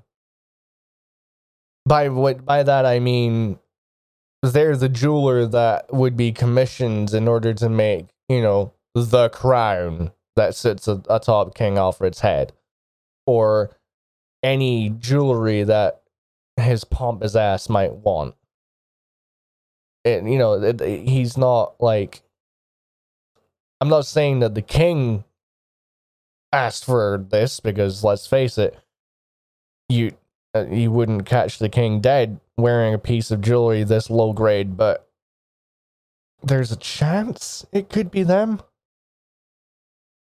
I don't have a name, but I'm sure that if you were to find yourself in the right social circles, you could probably track this jeweler down quite easily. Jewelers don't tend to go by names, they go by their marks. So, I mean, if you're... Are you trying to track down this jeweler? Let's say that I am. I think your best bet's to make your way into some pretty high-end social circles in the capital city. So, let's say that I am tracking him down, and I wouldn't go and ask for him by name. I would go and ask for him by his symbol, which would be a crescent moon. Mm-hmm. Essentially, is what you're saying. I mean, you'd probably have to ask around, and you'd have to be, depending on what your motives are, you might have to be discreet. I mean, if people might get a little bit nervous as to why you're looking for a particular jeweler. What's your motive here? Curiosity. That's it. If curiosity is all you're going for, then yeah, I mean, if life brings you to the capital, then I would say ask around, see if anybody can point you in their direction. But like I said, this ain't no working class piece of jewelry. I mean, this is commissioned by someone with a lot of money. However, I don't know what else to tell you. I mean, like I said, they go by marks, not by names. Be a whole lot easier if they just went by their name. I can tell you that. Yeah. I mean, that's for sure. But anyway, is there anything else that you need answers for? As you can probably tell, I have a lot of shit on record in this place. No. Okay. I'll tell you what. Since you didn't ask anything too challenging, and I know you mentioned this when you came in here, I'm not going to charge you for this information. This is, I'm not looking for money for this. I'll just chalk it up to a good deed. Fair enough. I'll put in a good word for DeGrasse for you, at the very least. Okay, well, appreciate it, friend. Well, if that's all I can help you with, then that's it. That's all I needed, friend. I just needed a little bit of information for something I'm looking for, and okay. you did the best that you could and led me on the right track. So that's all I needed. So I bid you good day and farewell, friend. Okay.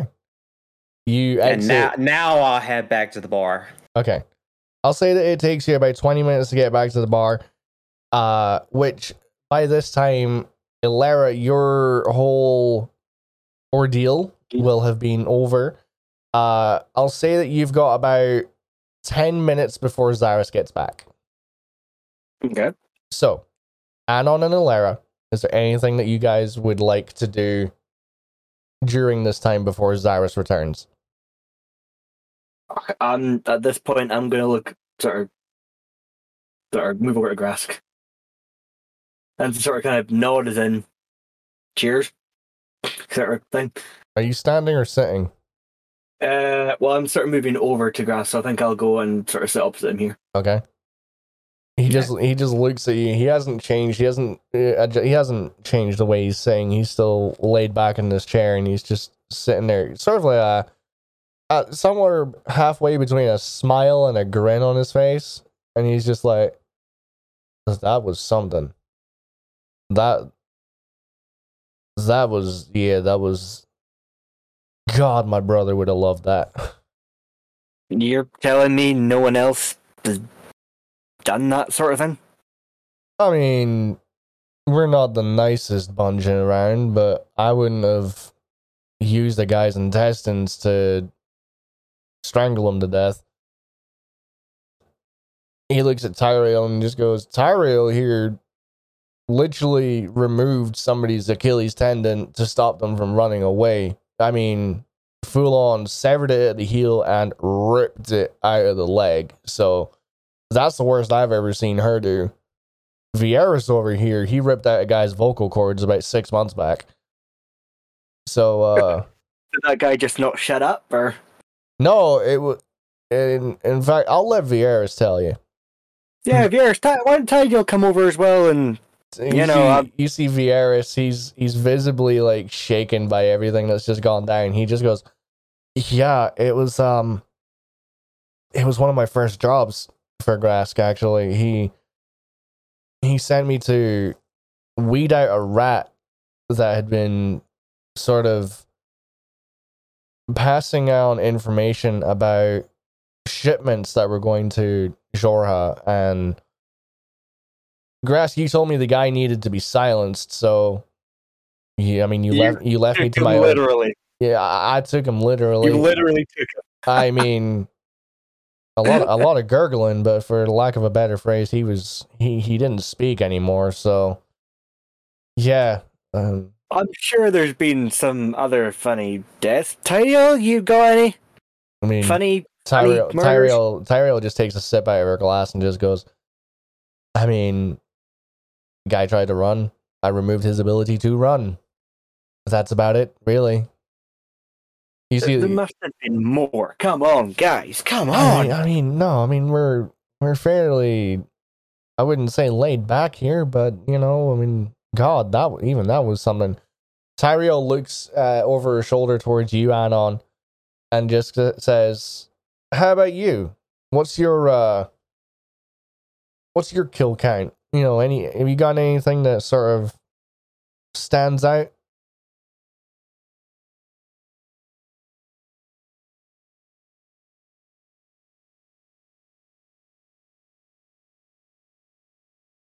You're on push to talk, Anon. Sorry, can you repeat that? She's asking if you've got any kills under your belt that stand out from the rest. Any memorable moments? I don't generally deal with things that bloody.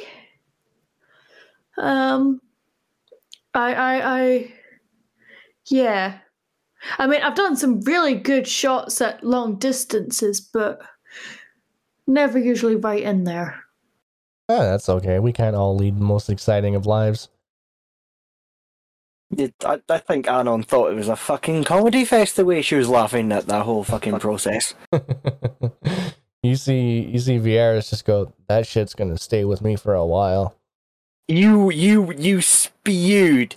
We saw you do things unthinkable, and you spewed. You didn't see that. That was Anon that saw that. Grask, I think you might need to. I'm doing so as a joking sense here, Grask. I think you might need to get someone to replace him if he's going to be sick at what I did. You hear Grask laugh, and he's just like, "It's okay. It's okay. We all have our moments." I mean, he's sick at a bit of blood. I mean, come on. It's not the blood that got me. That's all I'm saying. But oh god, okay. Why does it smell like blood and puke in here? You see, Zaris, as you walk back in, everybody's situated around. Well, Anon's hanging a little further back. You see the three. You see Graskin, Ilera, Vieiras, and Tyrell situated at the table, and you see the remnants of Rydar as he's bleeding out across the floor of the Orcish Claw. And you see Grask just sort of give you a nod of acknowledgement and go, "You find what you were looking for?" To a degree. Well, I need to make a confession to the three of you. You guys told me when you first arrived here that you were looking for Lucinda Gruul. We had her, and had as in the past tense.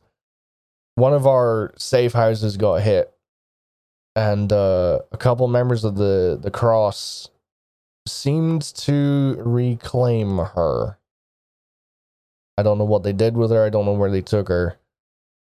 But unfortunately, the second part of our bargain that I was to live up to doesn't seem to be possible anymore.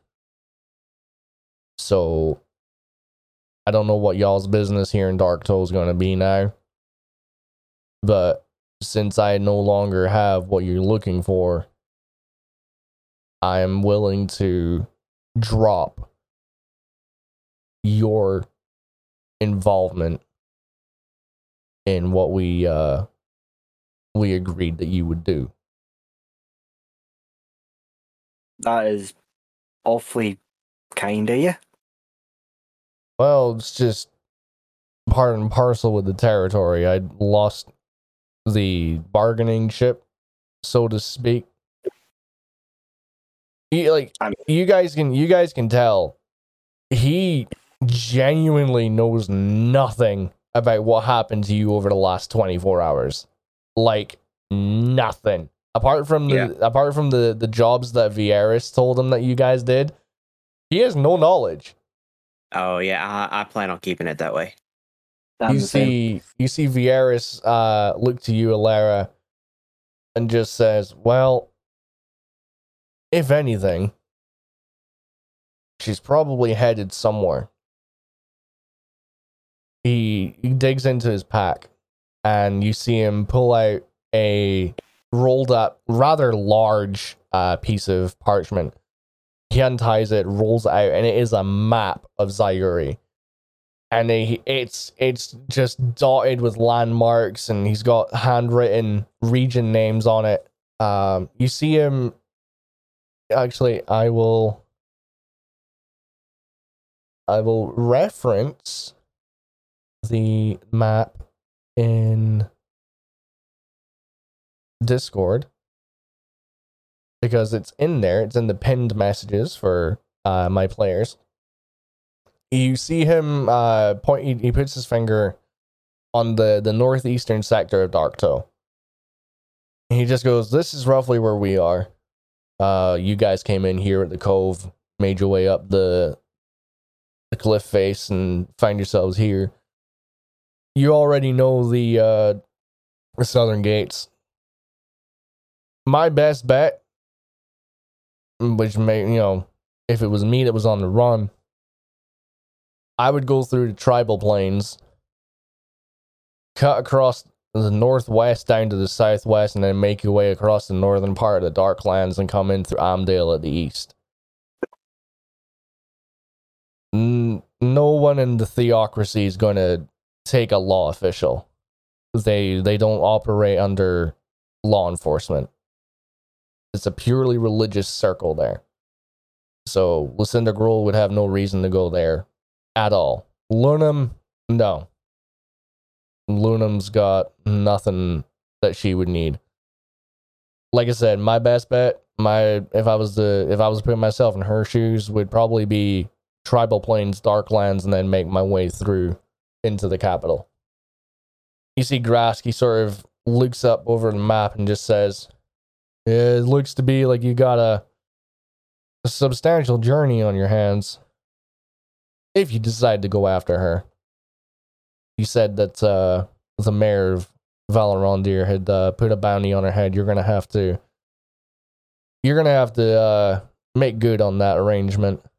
You don't want you don't want continental forces coming over here and seeking you guys out. Yeah, Vieras is right. She's probably making her way to Amdale. Depending how far ahead of you she is, she could already be in the tribal plains. In which case, she's gonna stick out like bollocks on a fucking hound. I mean, she's gonna need some sort of security if she's gonna get through the Darklands. But once she gets to Amdale's borders, you might lose her. I'm not gonna lie, you might lose her. So you guys are gonna need to be quick. Don't suppose any reinforcements you guys could lend us there, Grask? I mean, we're pretty tied up trying to take down the cross, so I'm afraid not. I mean, I don't know how much y'all know about Zyuri. I don't know if y'all have ever been to the Tribal Plains. Tribal Plains is pretty peaceful. They stick to the old ways of living here in Vardor before everything changed after the Blood War. They didn't adopt the society the same way that we did. We revolutionized. We We built, we built cities. We built trading connections. They're tribals. They're scavengers, hunters, resource gatherers, farmers. The way we used to be back before the war. Pretty peaceful. You shouldn't have too much of a trouble getting through there. A couple of the tribes might not want you in their camps, but you should be fine. Just once you hit the Darklands, that's where y'all's weapons might come in a little bit handy. But like I said, you stick to the northern ridge of the Darklands, you should be fine. Speaking of weapons, Grask. Hmm. I'm going to pull out the rapier. Anywhere I can upgrade this. That blacksmith of yours tried to steal mine, so I don't really trust him. He looks at it and says, not in Darktone, no. We may have fairly comparable weapons, but we ain't got nothing that can be considered fancy around here. We tend to smuggle our weapons in from somewhere, like someplace else. But God, if you're looking for something, you may be able to get something in the capital. Depends on how official you want to go. I mean, if you don't have paperwork for that, you're gonna have to sign paperwork when you get to the city borders. I mean, they're real strict when it comes to licenses for weapons and all that. So I don't know if you're. I mean, your business is your own. If you're going to the capital, just good luck. Get your shit in order, and yeah, good luck. But depending how things go, can't say you'll be welcome back here anytime soon. So here's where I'm going to go in and say to Alara and Anon about where I think that we should go and get a night's rest first. And then the three of us alone should talk about it and see what our plan should be and where we should go from here. Yeah, I think that's a good idea. Aye. Okay. Do you say anything of that nature out loud, Zaris? I don't want to say it out loud to where everybody can hear it. I want to say it to where only Alara and Anon can hear it. What the? Slade, did you change your fucking token? Oh. No, you didn't. No, sorry. Roll20 has done something really freaking weird. Like, I don't know if it's the same on your end, but my token's the same. It's the same token. Okay, I've just noticed that. On my end, and I'll be completely honest with you guys, there's like only the tokens you can see on this map are here. Okay. Yeah.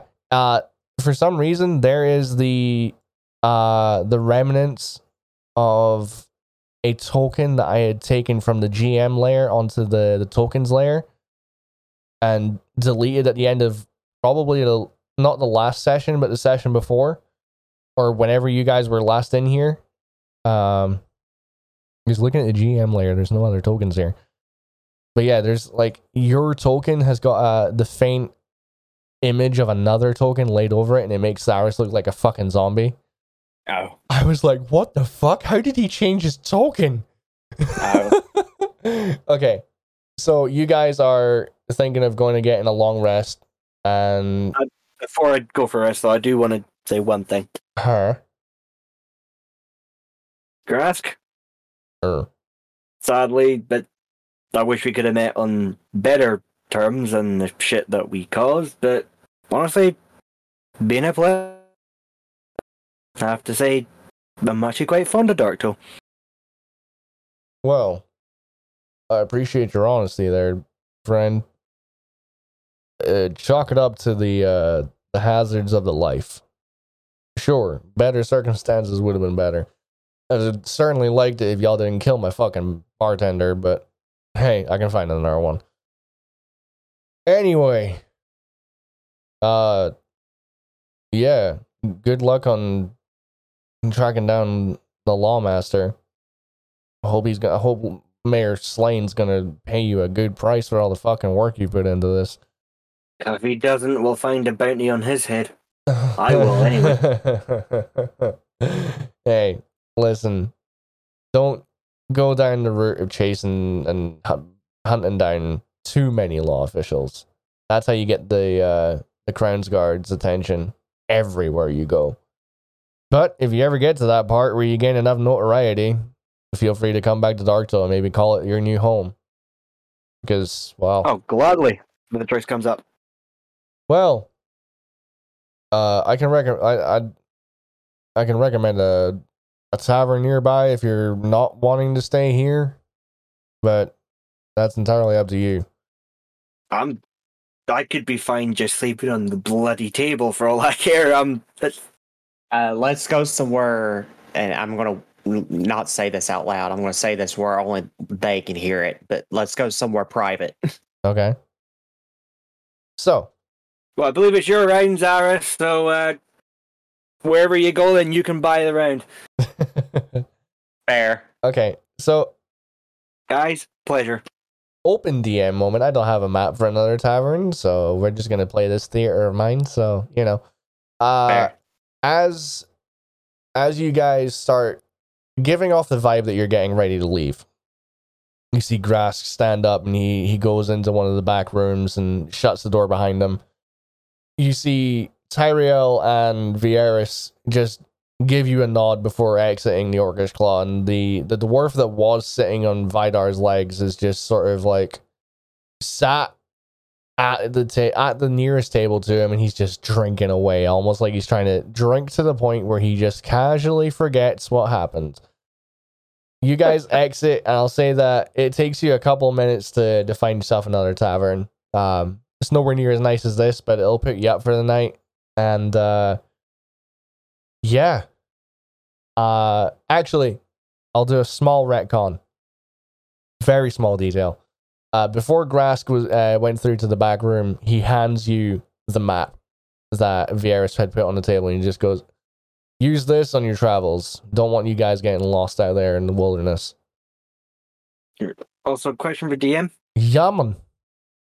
Because this was a role play and not exactly combat, feather in the scale with Rydar, does that apply or not apply? I was just thinking, because it could be a delay as we leave, so we don't know it. I'll give you a reprieve from that. I'll say that because it wasn't straight up combat, yeah, we'll leave the feather and the scale out of it. He did kill him. He did kill him. It was roleplay, though. So technically it should come into effect, but because it wasn't out and out combat, I'll say no, it doesn't come into effect. But you guys now, you guys find yourself in another tavern. Is there anything else? Is there anything you guys would like to discuss before you take your long rest? I'm gonna say to Zaris and Anon, well, thank fuck we're not being hunted now. So thank fuck. I'd like whoever has it to let me know who's got Lucinda Grohl's head. I believe you said at the start it was strapped to my back. Oh yeah, it's in your backpack, isn't it? Okay. Go ahead and make a perception check for me, please. Will do. So I put in two and do my rolls. Yeah.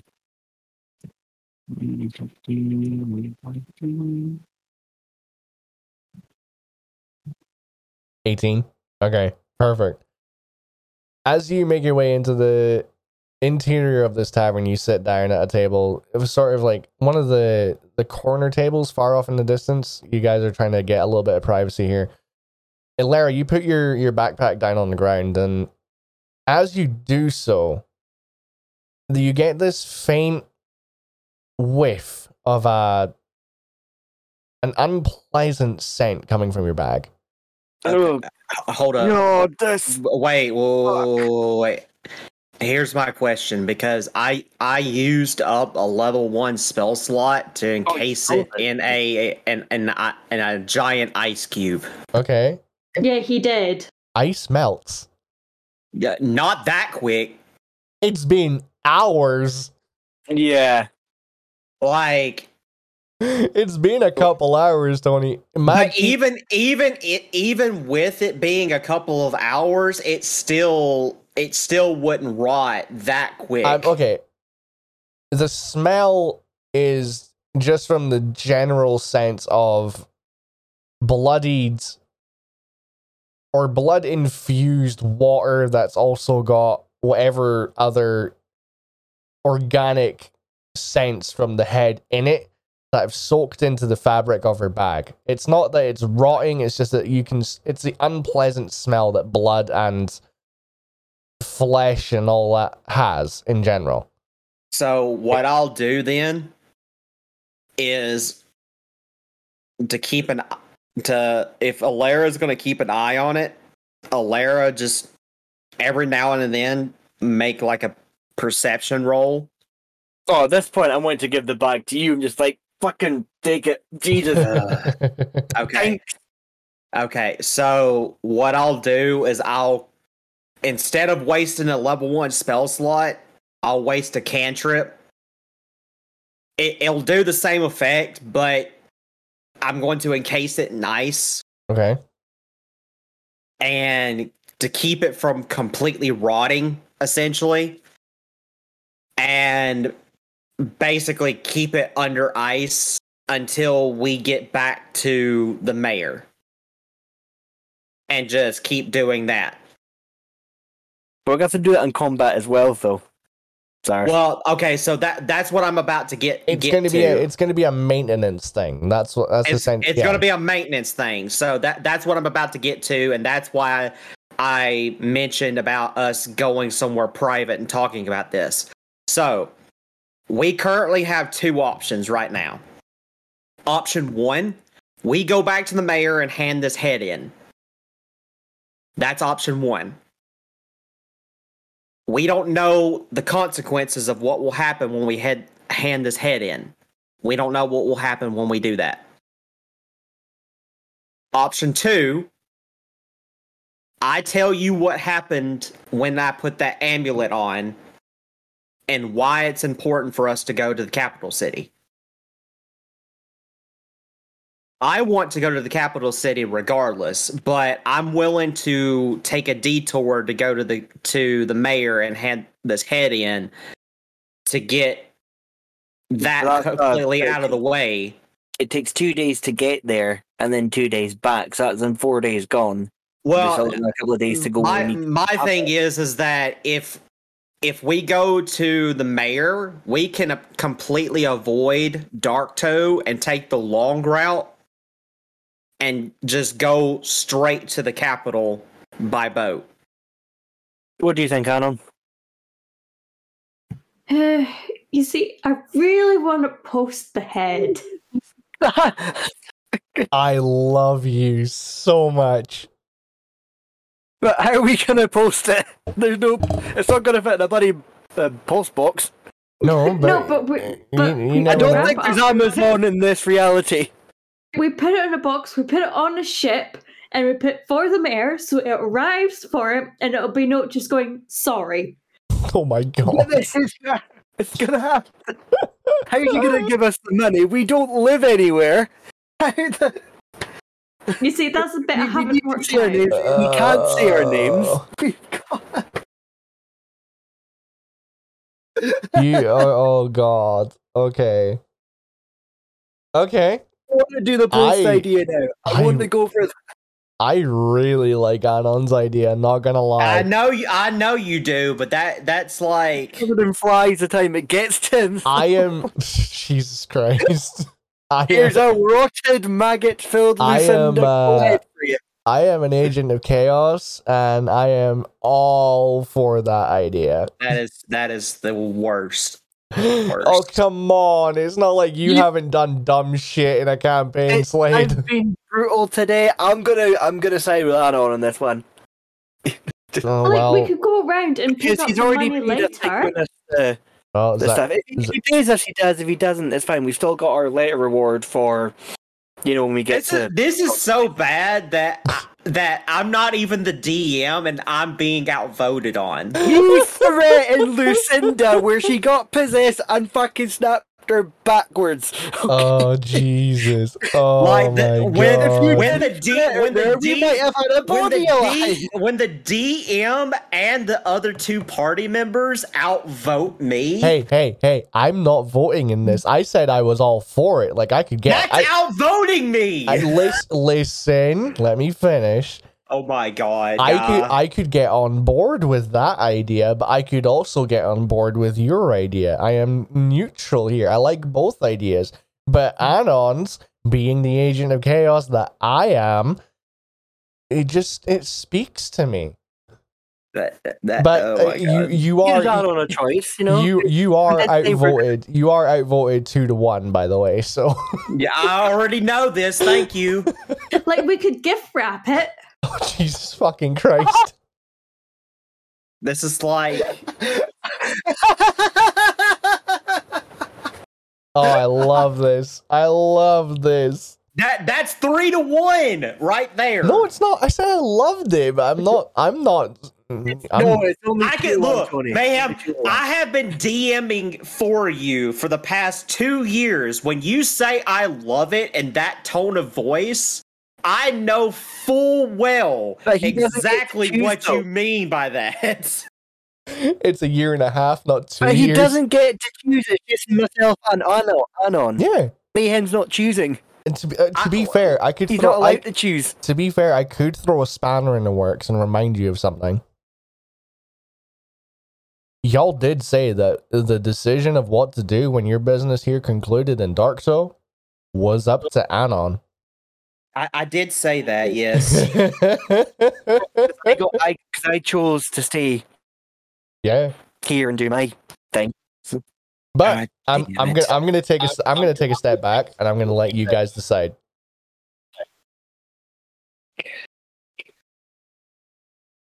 Like, here's my thoughts. The mayor's going to be pissed that she's not come back alive. So I don't really want to be there for that conversation.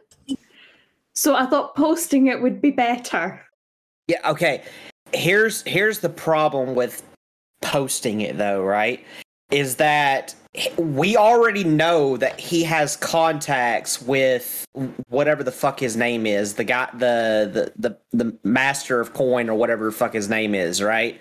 So who's to say that we go in and like quite literally gift wrap a fucking head like a goddamn Christmas gift, send it to him, and put it on his doorstep and say, hey, sorry about this, but here's a little Christmas gift for you. He unwraps it, sees Lucinda Grohl's head, and realizes who the fuck sent it, and then goes, oh, I told them fuckers not to kill her, and then sends a bunch of fucking Goonies after us.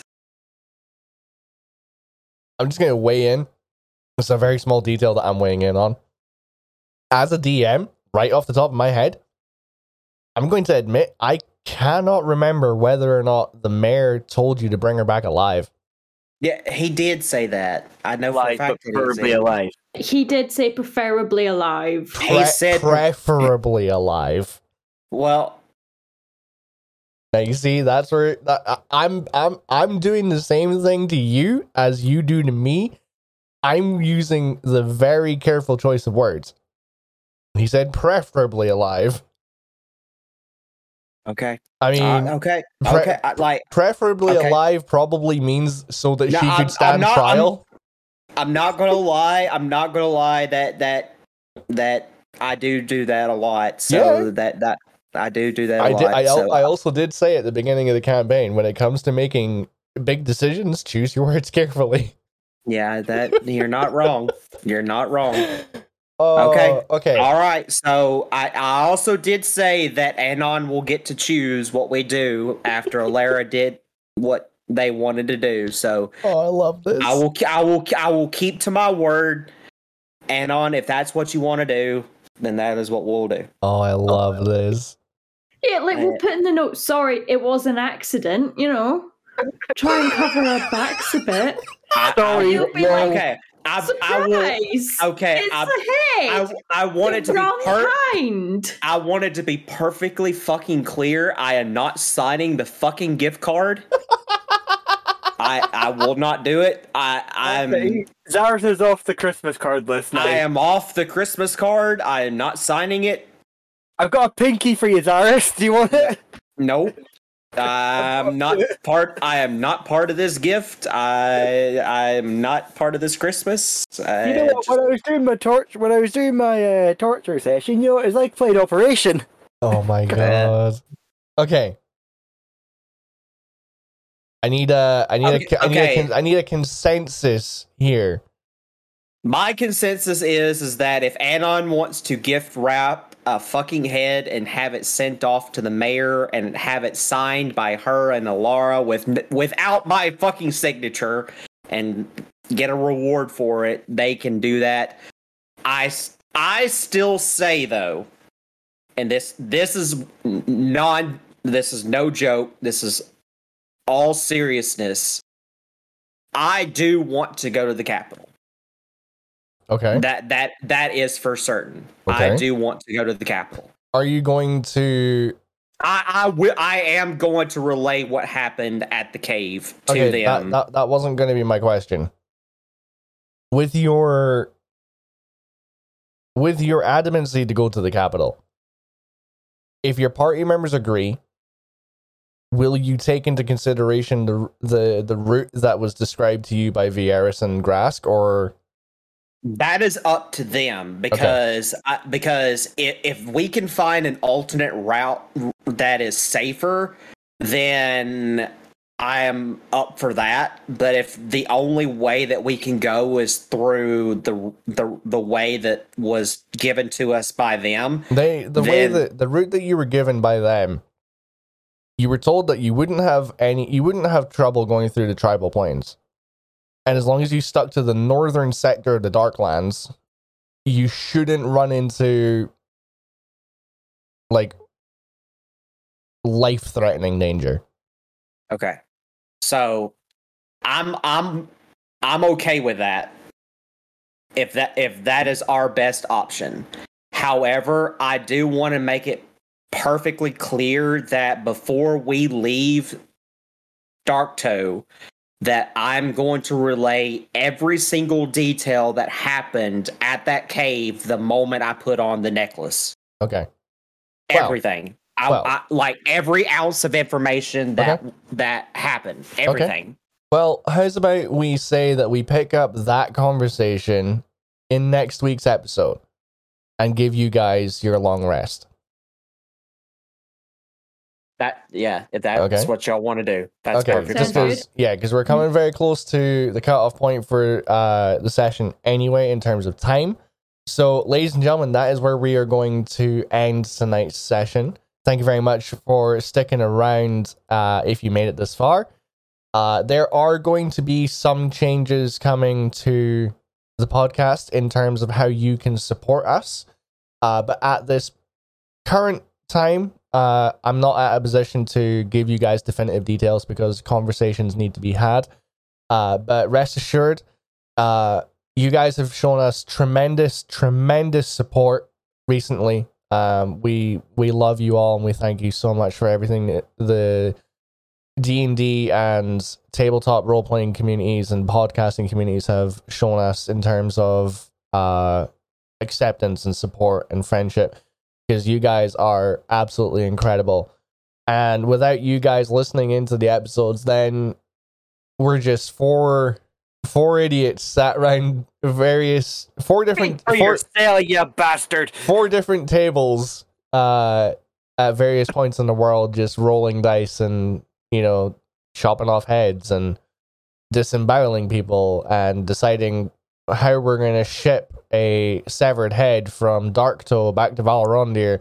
I have no involvement in that. Anon, I will end the session with making this perfectly clear. you have until next Thursday to figure out how you're going to do that. You alone. So, I have some ideas. ladies and gentlemen, thank you very much for listening to the episode. Stay happy, stay healthy, stay safe, and above all else, roll for initiative. Good night.